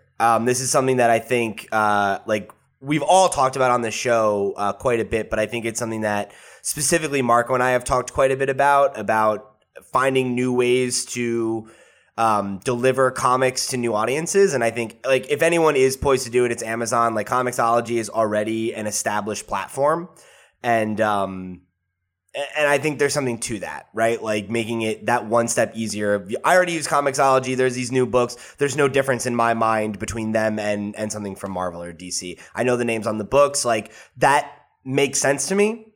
But I think where it gets a little messed up for me is just because I think like comics are still so focused around the shop. And that we've talked about that a lot on this show, where there is no other industry or even entertainment medium really where to get your content, there's the expectation that you're going to go to a specialty store once a week.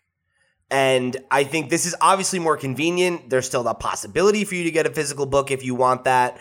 But like, is that visibility there for comics readers? You know, like why are these books going to have more visibility than anything else if you're not already buying your stuff on Comixology exclusively, or you're not actively engaged with Amazon as, you know, like a distributor of products for you? Because I think there are a lot of people who have a casual relationship with Amazon where maybe they order a couple things a year. I don't know that everybody is like me, where like you're a Prime user and you get groceries and toiletries, and like there's a big segment of people like that. But is that enough to have a big market right away? And I don't know if Amazon's going to put the money behind it, because we thought they were going to do that with Comixology and they didn't.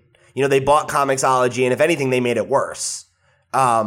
And I love Amazon. I'm not here to sling shit, but realistically, like if you were a Comixology user before Amazon's acquisition, there was a huge outcry of people that complained with how they had changed the tools. They had made it less convenient, less easy to buy comics, less accessible. And I'm not super confident that this is going to be different than that. And I'm not saying that I think it won't be, but I'm not like, oh, they'll easily be number 4, or they'll easily take Image out. I don't know that they will. No, and you're right. If they don't invest the capital in it, then they won't. It's all conditional. But if they were to put the money where their mouth is, considering how visible Amazon is to such a wide swath of people, like you said, people use Amazon maybe once or twice a year, which is maybe still more than they use any other website for buying stuff. Their reach is so far that even if they did like a little promotion thing where it's like, hey, you bought this, you get this comic, like just as a promotion, they could easily move up to 4 if they were to actually invest the time and capital into it. But your point about Comixology is true and it's salient. If it's something that it's to them as just a little side piece and they don't really give a shit, then yeah, it's nothing. But I mean, and to say like to jump to like a 4th or even 5th position, even 6th, like you have to also be aware that Amazon is just sort of a retailer in the space right now, and they're not like, sure, they'll bring this content out and sure they'll deliver it, but to even reach something like right now, fourth position I would say is maybe Dark Horse, and then it's IDW, and then it's Boom, and then it goes down to like smaller things like Valiant's I think like 10th or something. Like to even have like Oni, like to even have to reach that level of visibility with the limited slew of books that you're going to be releasing, and to sort of be playing on the fact that how you're going to be delivering these new contents and within a platform that is already sort of chagrined and people aren't necessarily so happy with, it's going to be a stretch for them to sort of get into those, to get up into that position, to get those sales right away.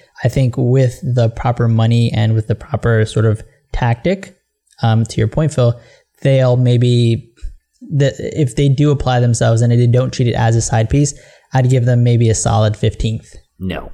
Come Well, on, the thing- fuck off. in my- no, in Yeah. my they head- have Amazon has more money than Marvel and DC put together. Like, But what does that matter with share? But what does that matter with when you have a share of market? You can throw as many. You throw more money You're at only it. hitting, but you're only hitting the same number of people. Not if you're only throwing hitting more money at it. No. But like we can't just keep going back to the throw more money Right. at it, because that's not going to happen if the money isn't there. Even if it's not there, like the market size and the people you're catering to is only like the monthly sales of Batman are max like 160, right? You're only going to be delivering to people within that audience of like, let's say 300,000 people in the US, right? You're only going to be hitting the same people with the same content, and you're not going to be expanding it past that. You're going to be hitting in this. That's where I differ here. Hold on. Let Kale go. you're also talking about my a very wide swath of creators that Sean listed. Tim Seeley, Hope Nicholson, a slew of other creators. And if they play all of these creators right in this second wave, that'll bust this wide open.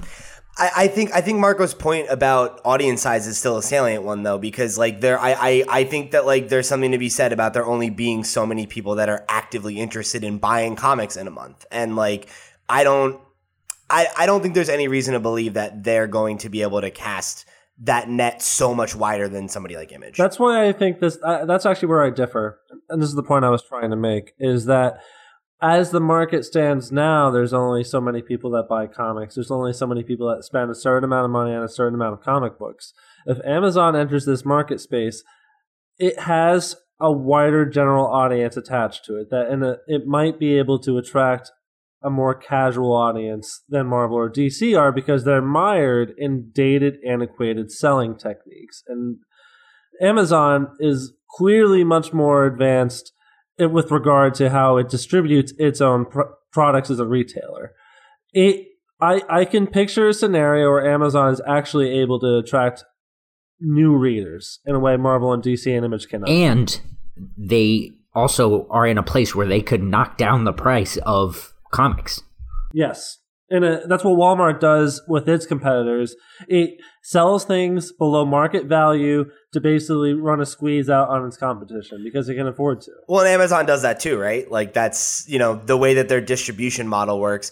I just, and again, I don't, to play devil's advocate here, because I think like the points you guys are making, I don't think are impossible or super off base. I just, there's a lot of if statements to have those thens, you know what I mean? Like, and I don't know that, like, if Amazon can afford to bring down the price, right? Because we can say like, sure they can, and Amazon has all this money, but they're not going to just throw money into a pit because they want to altruistically make art. Like that's not, like business doesn't work that way. I don't think that'd be the motivation though. I think the motivation would be purely capital oriented. Like they would want to have the monopoly on comic books.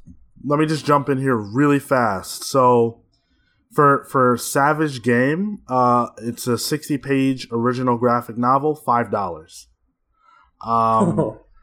Holy shit. Yeah, and then every That's cheap. single individual issue is $2.99, which is $1 less than current market value for basically every publisher that exists. Yep. Sean, where are you on this? I think that this is very likely to have an impact on the industry, and a significant one, because Amazon can do what it wants. Amazon is the bully in the playground that if they feel like they want to make money in comics and they feel like they want to change the way comics works to serve them, they can and they will, and everybody will acquiesce. Yep. And they won't have a choice. Yep. And I have, actually, this perfectly segues into the other element of this conversation, because there's someone who's very unhappy with this move. And that's Fantagraphics associate publisher Eric Reynolds. He's spoken out in a series of tweets and has lambasted this move. as a blatant grab at strengthening its digital and print market using its inherent monolithic market advantages. So these are the tweets. If you value high-quality printing and diverse books, today's Amazon Comixology announcement is concerning. Amazon's print-on-demand offers exactly one paper stock option, 2 finishes, limited trim options, and paperback only. The business model is interesting. Create digital content that boosts Comixology's lagging performance and also provides a cost-effective print component that completely eschews comic book distribution and book trade. But the print component is inherently constrained by Amazon's print-on-demand technology, which isn't terrible within its constraints, but is something that wouldn't work for 90% or more of what we publish. There's also the fact that this is a blatant grab at strengthening its digital and print marketing using its inherent monolithic market advantages, despite a real concern that this announcement shows little editorial or curatorial acumen. Amazon endgame here is clear. They eventually want their proprietary print-on-demand technology to fulfill as much consumer book demand as possible, and these exclusives are a way of conditioning comics fans to this process. So we as publishers will eventually conform our business. In other words, we're probably fucked, but we'll keep on doing our part. Now, the reason why I feel that this is so important is because here's someone in the actual industry who is very concerned about Amazon's reach and ability to change the way that we read comic books. So if he feels that way, I feel that way, because he knows more than me. And in fact, Fantagraphics is a partner of Amazon's. So this is somebody who works closely with them in the publishing of their books, who is saying that something is happening that's probably not good for us. So I happen to feel the same way. I completely agree with what Kale and Phil are saying, and that if, and yes it is an if statement, if Amazon decides they want the comics industry, they'll have it. Yes. That secondary comment though seemed more so like almost from like a distribution standpoint. So like it would affect the sale market more so than it would affect the distribution market more so than it might affect the sale side, if that makes sense. Those two are correlated though. Yeah, those are 1-to-1. Well, no. So like the distribution as like the actual physical printing and the actual physical like a competitor to Diamond more so than a competitor to a Marvel or DC in that scenario. But I think the thing about this, and this is what I thought as I was listening to Sean say that, is so Amazon knocks out Diamond. There goes comic shops. Right. It's all basically. It's all Amazon brick and mortar stores, and if you want comics and you want physical comics, you got to go to the Amazon brick and mortar store and do their people list self checkouts and blah blah blah. And to add to that, what does that mean for Marvel and DC then? Does that mean they have to go through Amazon brick and mortar shops too? Like, yep. Amazon completely controls the distribution. It would. monopoly. And Also, keep in mind, and those big two will fucking do it. Yeah. Diamond does not publish their own books. Amazon now does. On top of offering an alternative to Diamond, which how many people over the course of the last, I don't know, however long, have said we need an alternative to Diamond? Diamond is archaic. Here's Amazon. And they publish their own books. And just to add to that side of the argument, his concerns about the quality of print stock and everything like that, I mean, if it really matters, how hard would it be for Amazon to make a second printing setting that they use specifically for comics or specifically for graphic novels, and like if the market really cares about that, one of two things will happen. People will stop buying physical comics and we'll finally see a shift to a digital only market, which I think is probably inevitable at some point. And maybe Amazon is the harbinger of that change. Or Amazon sees the need that, okay, if we want to compete in this space, we need to have higher quality prints because people don't like the physical books that we're selling, and we're losing money on it. And then it'll either be a thing of all our series are digital only, and then maybe that affects their sales, that affects their strategy. You know what I mean? Like there's a lot of ways this can shake out, but if Amazon were to make the play like you guys are talking about, put their money where their mouth is and actively try to not be a competitor to Diamond, but to drive Diamond out of business, maybe they can afford to spend a little bit more money on the better print stock because they have Marvel and DC and Image and Boom and Dark Horse in their pocket as well. So I have a few other thoughts here we haven't really touched on, but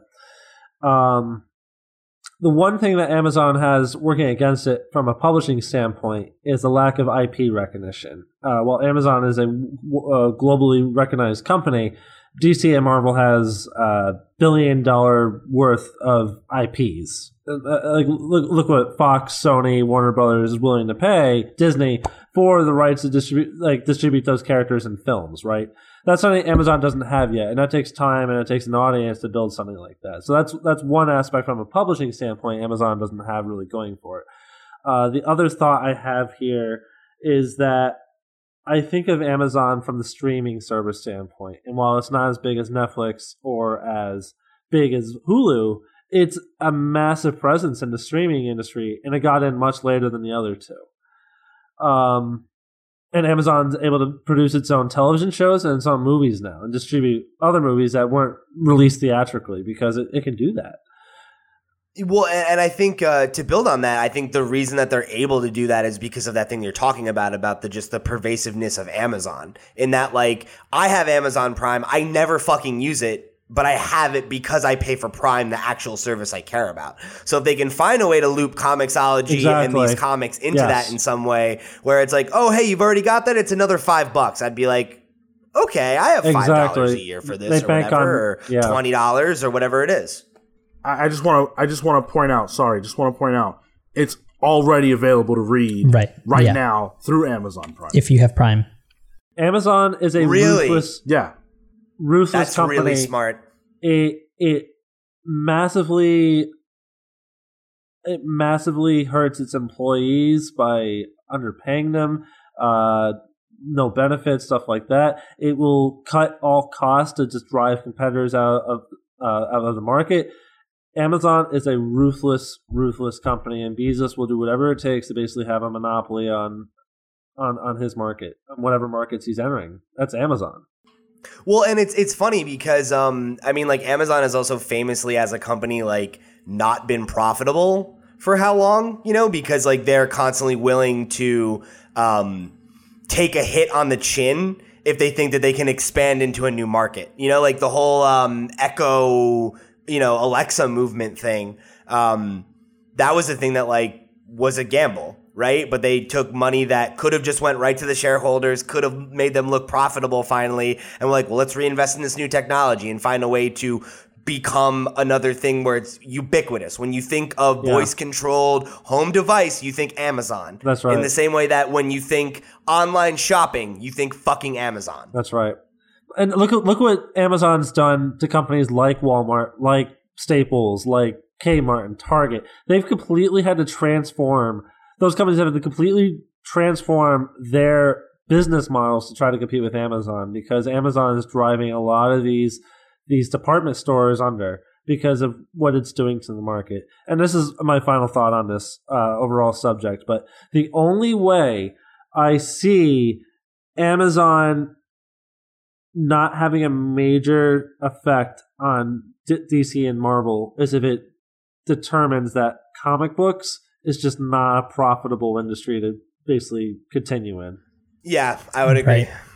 And that's sort of my perspective on it, is because it's such a small market to activate on. What is the capital worth there? And to your earlier point, Phil, about IP recognition, you know, you guys read creators who are like, who write in Marvel and DC, but they also have other books outside of that, right?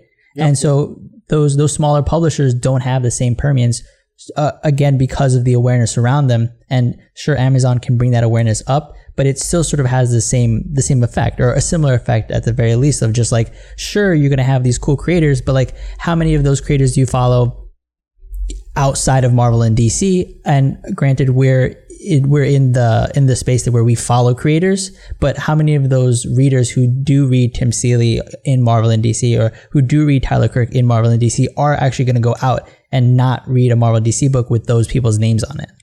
Well, all it takes is for them to sign a Rick Remender or an Ed Brubaker or somebody like that to an exclusive deal. Brian Michael Bendis. Because I mean, look at Netflix. Netflix signed one guy, Mark Millar. They put their money behind a guy, and we don't know how it's going to work out. Books aren't out yet, but they felt like that was a good bet. Amazon just rolled out several people who are top talents, and this is only the second wave. There's no doubt in my mind that if Amazon comes to the realization, hey, you know what? I really like that Saga there. Let's get that creative team. Let's get Vaughn for something. Let's bring him. You think that's not going to affect the industry if Brian K. Vaughan has an exclusive comic that only comes out through Amazon? That's a big deal. There you To go. Marco's point, though, I think it is. I think it is a big deal, but I don't think it's as big a deal as we think. Because I think we are the market that pops for something like that. And I think there are so many people, even some of my own friends that are activated comic readers. Like I mentioned my friend earlier, who is a person who goes to the shop every Wednesday. She buys new number ones. She's not the kind of person who follows creators in the way that we do. You know, where it's like there are certain people that she really knows, that she really likes, but it's not. You follow names, you follow titles, you follow series, not people characters. in this industry. Characters even, right? The comic book industry has changed a lot, and I don't think that is an absolute truth anymore. And I think the way you can know that for a fact is when you look at the exodus of top tier talent from Marvel to Image over the last 10 years. Those creators are making a lot of money not writing for the big two. They don't have to, because people follow them. And they could sign exclusive deals with, for example, Amazon, just like Mark Millar just did through Netflix, make a ton of money, put out really high quality exclusive books, and create reasonable competition. And in that same vein, all it takes is one movie TV deal, you know, Matt Fraction gets a Sex Criminals TV show, boom, there's a whole new audience. Ooh. Yep. Yeah, and I think that's true. And I guess this is the final point I want to leave it on is, like, for me anyway, that I don't think that you guys are wrong. But I guess where this trepidation to be so in line with that line of thinking for me comes from is you look at, like, Image, right? Who is, I think we can all agree, the number 3, right? Image doesn't have the name recognition that Marvel and DC have. And I think, like, Marvel as a brand means something in a way that even DC maybe doesn't to a broader audience. Like, you think Marvel and you know there's this big banner of characters underneath it, whereas, like, you know, I've had, like, unactivated fans be like, oh, right, is Batman in that universe? No, right? And not everybody is aware of that shit. When it comes to Image, most people don't know what Image is. They know what The Walking Dead is. They might know what Saga is. They might even know what Sex Criminals is. But they don't necessarily know what Image is or what Image means or what Image's, like, MO is. And I know Amazon doesn't have that problem. But I think the point that Phil made about IP, making new IP relevant in comics often has to do with an adaptation, less so than a comic. Well, something you said, Pete, spurred another thought in me, is that while Marvel and DC aren't as wealthy as Amazon, Time Warner and Disney have a lot of capital behind them as well. Sure. And if they really wanted to, they could mobilize their books to try to, their comic book divisions to try to be a little more competitive with Amazon. I don't know how that would shake out. That's a little over my head. Well, the thing... go ahead, Marco. Sorry, I was just going to, with responses to something you said, Sean, with, like, following the creators and following the names, even though, you know, writers and artists have found success outside of the mainstream DC or Marvel, just outside of the big two still make up 80% of that. 80% of those people still go back to that. So sure, on the creator end, you can make money elsewhere in an Image and a Boom and whatever, but they still make up 80% of that. And that's a small audience to leave. And that's a small audience that would be willing to even go to a Comixology on top of the books that they do follow and have. I think the numbers you're presenting are accurate, but there's missing information. So everybody who's involved in comics right now that publishes books is still playing the same game of we publish through Diamond. We promote our books poorly. There's like a lot of problems with the comic book industry that Amazon won't have because they don't have to do that. They can, Diamond sucks. We'll publish our own books. Nobody knows our comics. All right, well, we'll get creators that people know and love and we'll pay them money to produce their next hit through us and not through Image. Image doesn't have brand recognition. Amazon does, and also what is the margin for success in this space? Image is considered to be successful in their way, right? Amazon doesn't have to do a lot to necessarily be successful in this space. If they want to take over Marvel or DC, that's a different conversation, and that's where the brand recognition really matters. But if you're just talking about being the third or the fourth, it doesn't take a lot because comics aren't big enough anyway for it to take a lot. And if you make a movie about sex criminals or a movie about Criminal by Ed Brubaker or this or that or the other thing, and you publish that thing through Amazon and people love that and they want to read about it, you have a Walking Dead level hit on your hands. It's over. That's all it takes. And Amazon can produce those ad nauseum because they have the money to do it. And they can expand that market share by adding more people because they're Amazon. But the name isn't Amazon. The name is Comixology. Well, it's Amazon. So who knows who knows that? But who knows that Comixology? No. But like outside of that, the name isn't Marvel. It's Disney. Like 6 of 1, dude. No. But people know Marvel. It's not the people same. know DC. People don't know Comixology. People know Amazon. You know Warner Brothers. You know Disney. You know Marvel.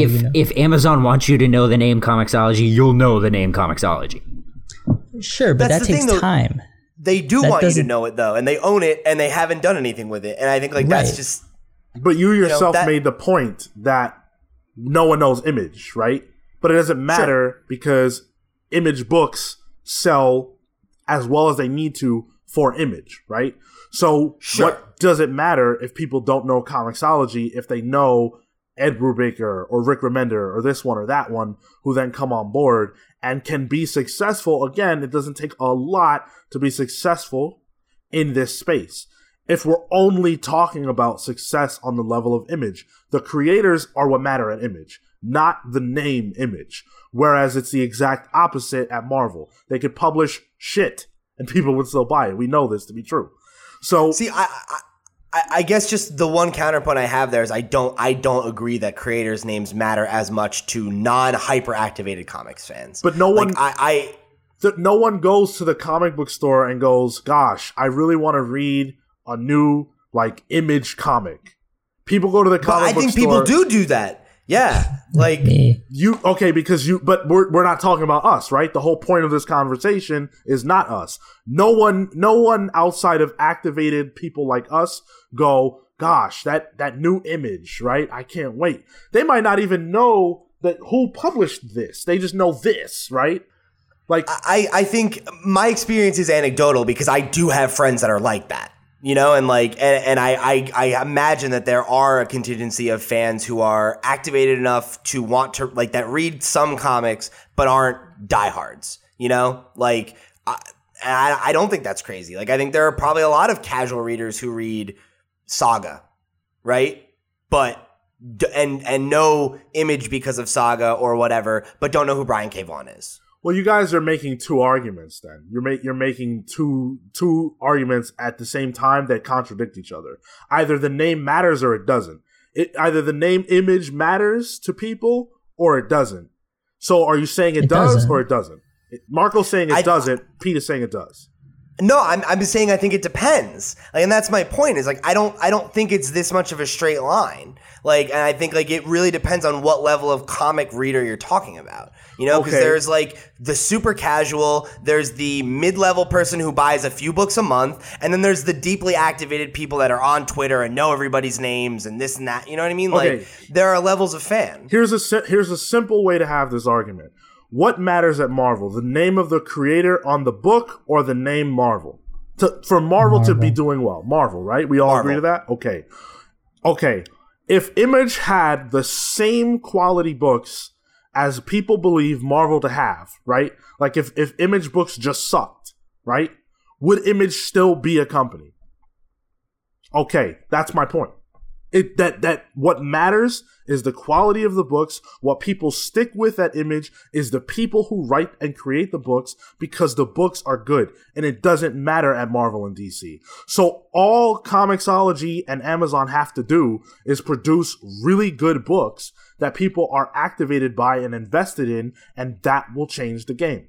That will make them a competitor. And that low price point. Yeah, and the low price point. So my last point is in response to Phil and Sean. You guys said that they want to expand that audience, but like if they're trying to expand to an audience that doesn't know an Image and it doesn't know a Boom, why would they know a Comixology within once they enter this market out? Like sure, shooting out a couple years, they'll know the name, but on the onset, why are they going to know a Comixology over an Image or any other publisher if you're trying to expand outside and reach people and expand your audience to an audience that doesn't know the intricacies of the actual industry? They know Marvel and they know DC. I don't think they will. I don't think they'll care. You don't hook people by a name. You hook people by a premise. So you take your Weatherman, right? Oh, it's a story about a weatherman on Mars. Boom, well, Amazon book. Hooked me in because it was Image, though. There's two things here. There's two things at play. A big part of it is a fervor for it. Look at Walking Dead. That blew up because there was a buzz. Things like TV. That. And the second, and Amazon can do that. They can adapt something that they're publishing into a TV show on Amazon Prime. And adapt it well. Have a similar buzz. The second thing, which Kale has mentioned recently, is the price point. If you can just sell massively under market value with a cool premise that has a little bit of buzz, you're going to be able to attract new people that don't know anything about comic book writers, artists, or they don't give a fuck about this stuff except maybe they see the MCU movies and they enjoy them, or they watch Walking Dead on TV, or any other myriad of shows that are on the CW or Netflix, whatever. They can easily... This stuff is trendy right now. And if you're a person who is the most surface level person who does not give a shit about comics, but it's like, wow, $2, like $1 for this? Sure. And I can just read it on my tablet while I take a shit? Okay. I don't believe it works that way. Like and again, like it's anecdotal, like, but I did a thing in college where I interviewed a bunch of comic book store owners to talk about like the spikes that they see in readership after a thing comes out. And it's like, I don't think it's that one-to-one, you know? Hey, this is different than that. You're still thinking like that, like Amazon is not concerned with brick and mortar stores. They don't care about what those people experience. And also how long ago was that? Like even 2 or 3 years ago, that was a long time ago in terms of technology, in terms of publishing. Yeah. I don't think that somebody watches the Marvel movies and then is like, I'm going to go read an original comic by some person I've never heard of that Amazon's pushing. But they... I don't know that's going to happen. That's not what I'm saying. I'm not saying like... I think there's still a discrepancy. I don't think... For someone that wants to read a Marvel book after seeing an MCU movie, they have to do several things. They have to either go to a comic book store or like a Target or a Barnes & Noble. They have to go on Amazon, eBay, any of these websites and order something for a lot of money because they aren't cheap. Like they have to. There's more effort with Amazon. If it's just an attachment with Amazon Prime and it's just part of it, you're just giving it. That's true. There's no effort. You have it. The only issue I want to bring up and just sort of segue out of this, and it's something small that we don't necessarily have to talk about because I don't know how it works necessarily, but with that lower price point, and we do already sort of see this with buying like Marvel and DC books on Amazon or like the big sales that Comixology has. A lot of those residuals for like old books that are dirt fucking cheap don't always go to creators. Oh yeah. So that's also something to think about. How is that market gonna affect the creators as well? Amazon might give contracts out with a base salary sum where they still make a reasonable income without the compensation of like sales necessarily. You know what I mean? They'll still take a hit, but I think this conversation could go on for a long time. Obviously, all five of us are very passionate about this. And the great thing about it, ultimately, even if it doesn't amount to a ton, is that I just listed off a list of great creators who now have more work opportunities. And that's the best thing that you can ask for in any kind of situation like this. All of these are super talented people, and if their books get in the eyes of more individuals, that's great for them, which ultimately is great for us. And so I'm happy with that. I do think that this is a story that's going to unfold over the length of probably several years, and we won't really see the effects of wherever this goes for a little while now. But I'm glad that we are talking about this on the outset, because it could be a dud, but it could also be a big piece of comic book history. So we'll see where it lands in the future, and thank you guys for having a really, really robust conversation about this issue. Hopefully you guys at home enjoyed it, and if you did, you can let us know in a ton of different ways. We are on Apple Podcasts, where you can leave us a comment and a rating, depending on what you think we deserve. We are at the Comics Pals all over social media, so hit us up over there. You can write to us at thecomicspals@gmail.com, where you can talk to us about this conversation that we just had about Amazon and Comixology, or anything else we talked about on this or any other episode of the Comics Pals. You can write in with a random question of the week, a buy or sell, etc., etc. Last but not least, we're on YouTube, where you can drop us a comment, leave us a like, share this video with your friends, and subscribe to our channel if you haven't done that yet. It's a huge help, even if you're an audio-only listener. Swing on over to youtube.com/thecomicspals and hook us up with that sweet subscribe. Now let's jump into some plugs. Pete.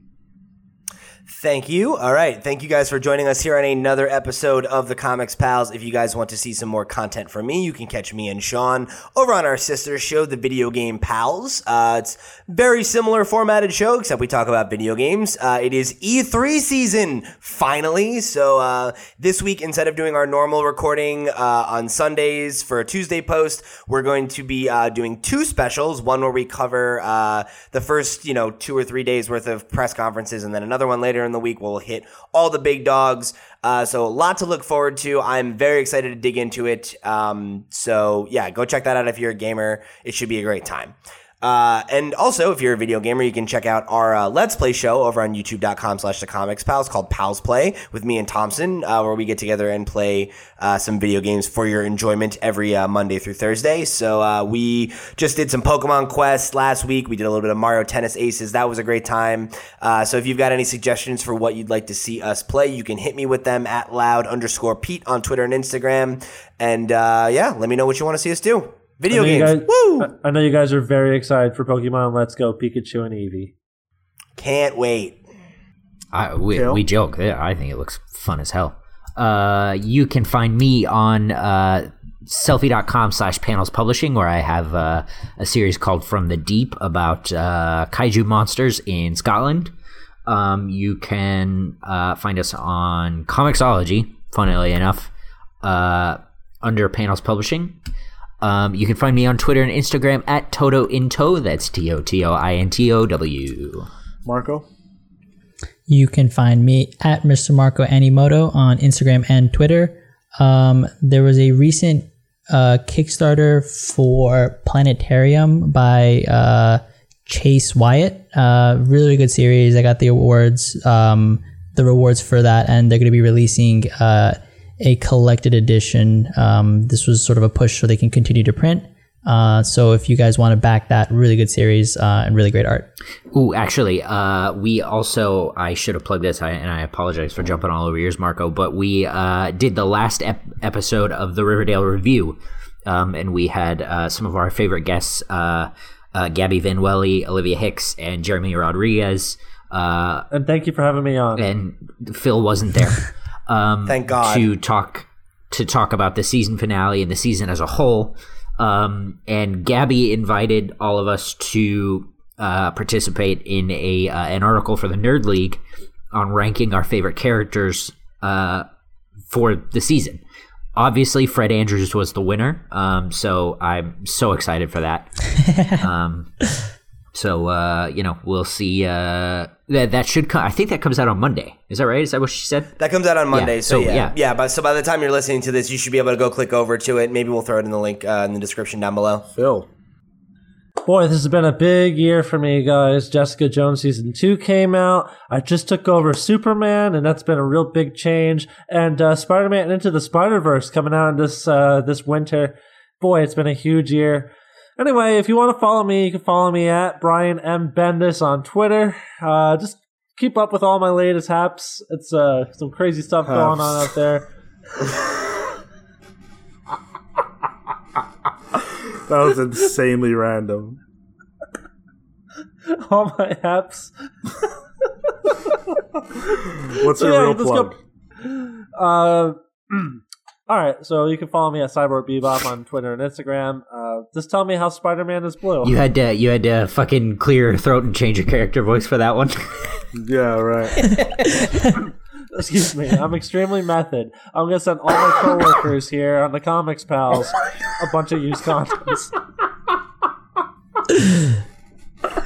Oh, man. And as for me, I am at Sean Soapbox on Twitter and Instagram. Let's talk about why Spider-Man is red and why Phil makes me blue. With that, Comics Pals signing off. Nice. Take care, guys. See you next week. Bye. Yabba dabba doo. Oh. Yabba dabba don't. Yeah.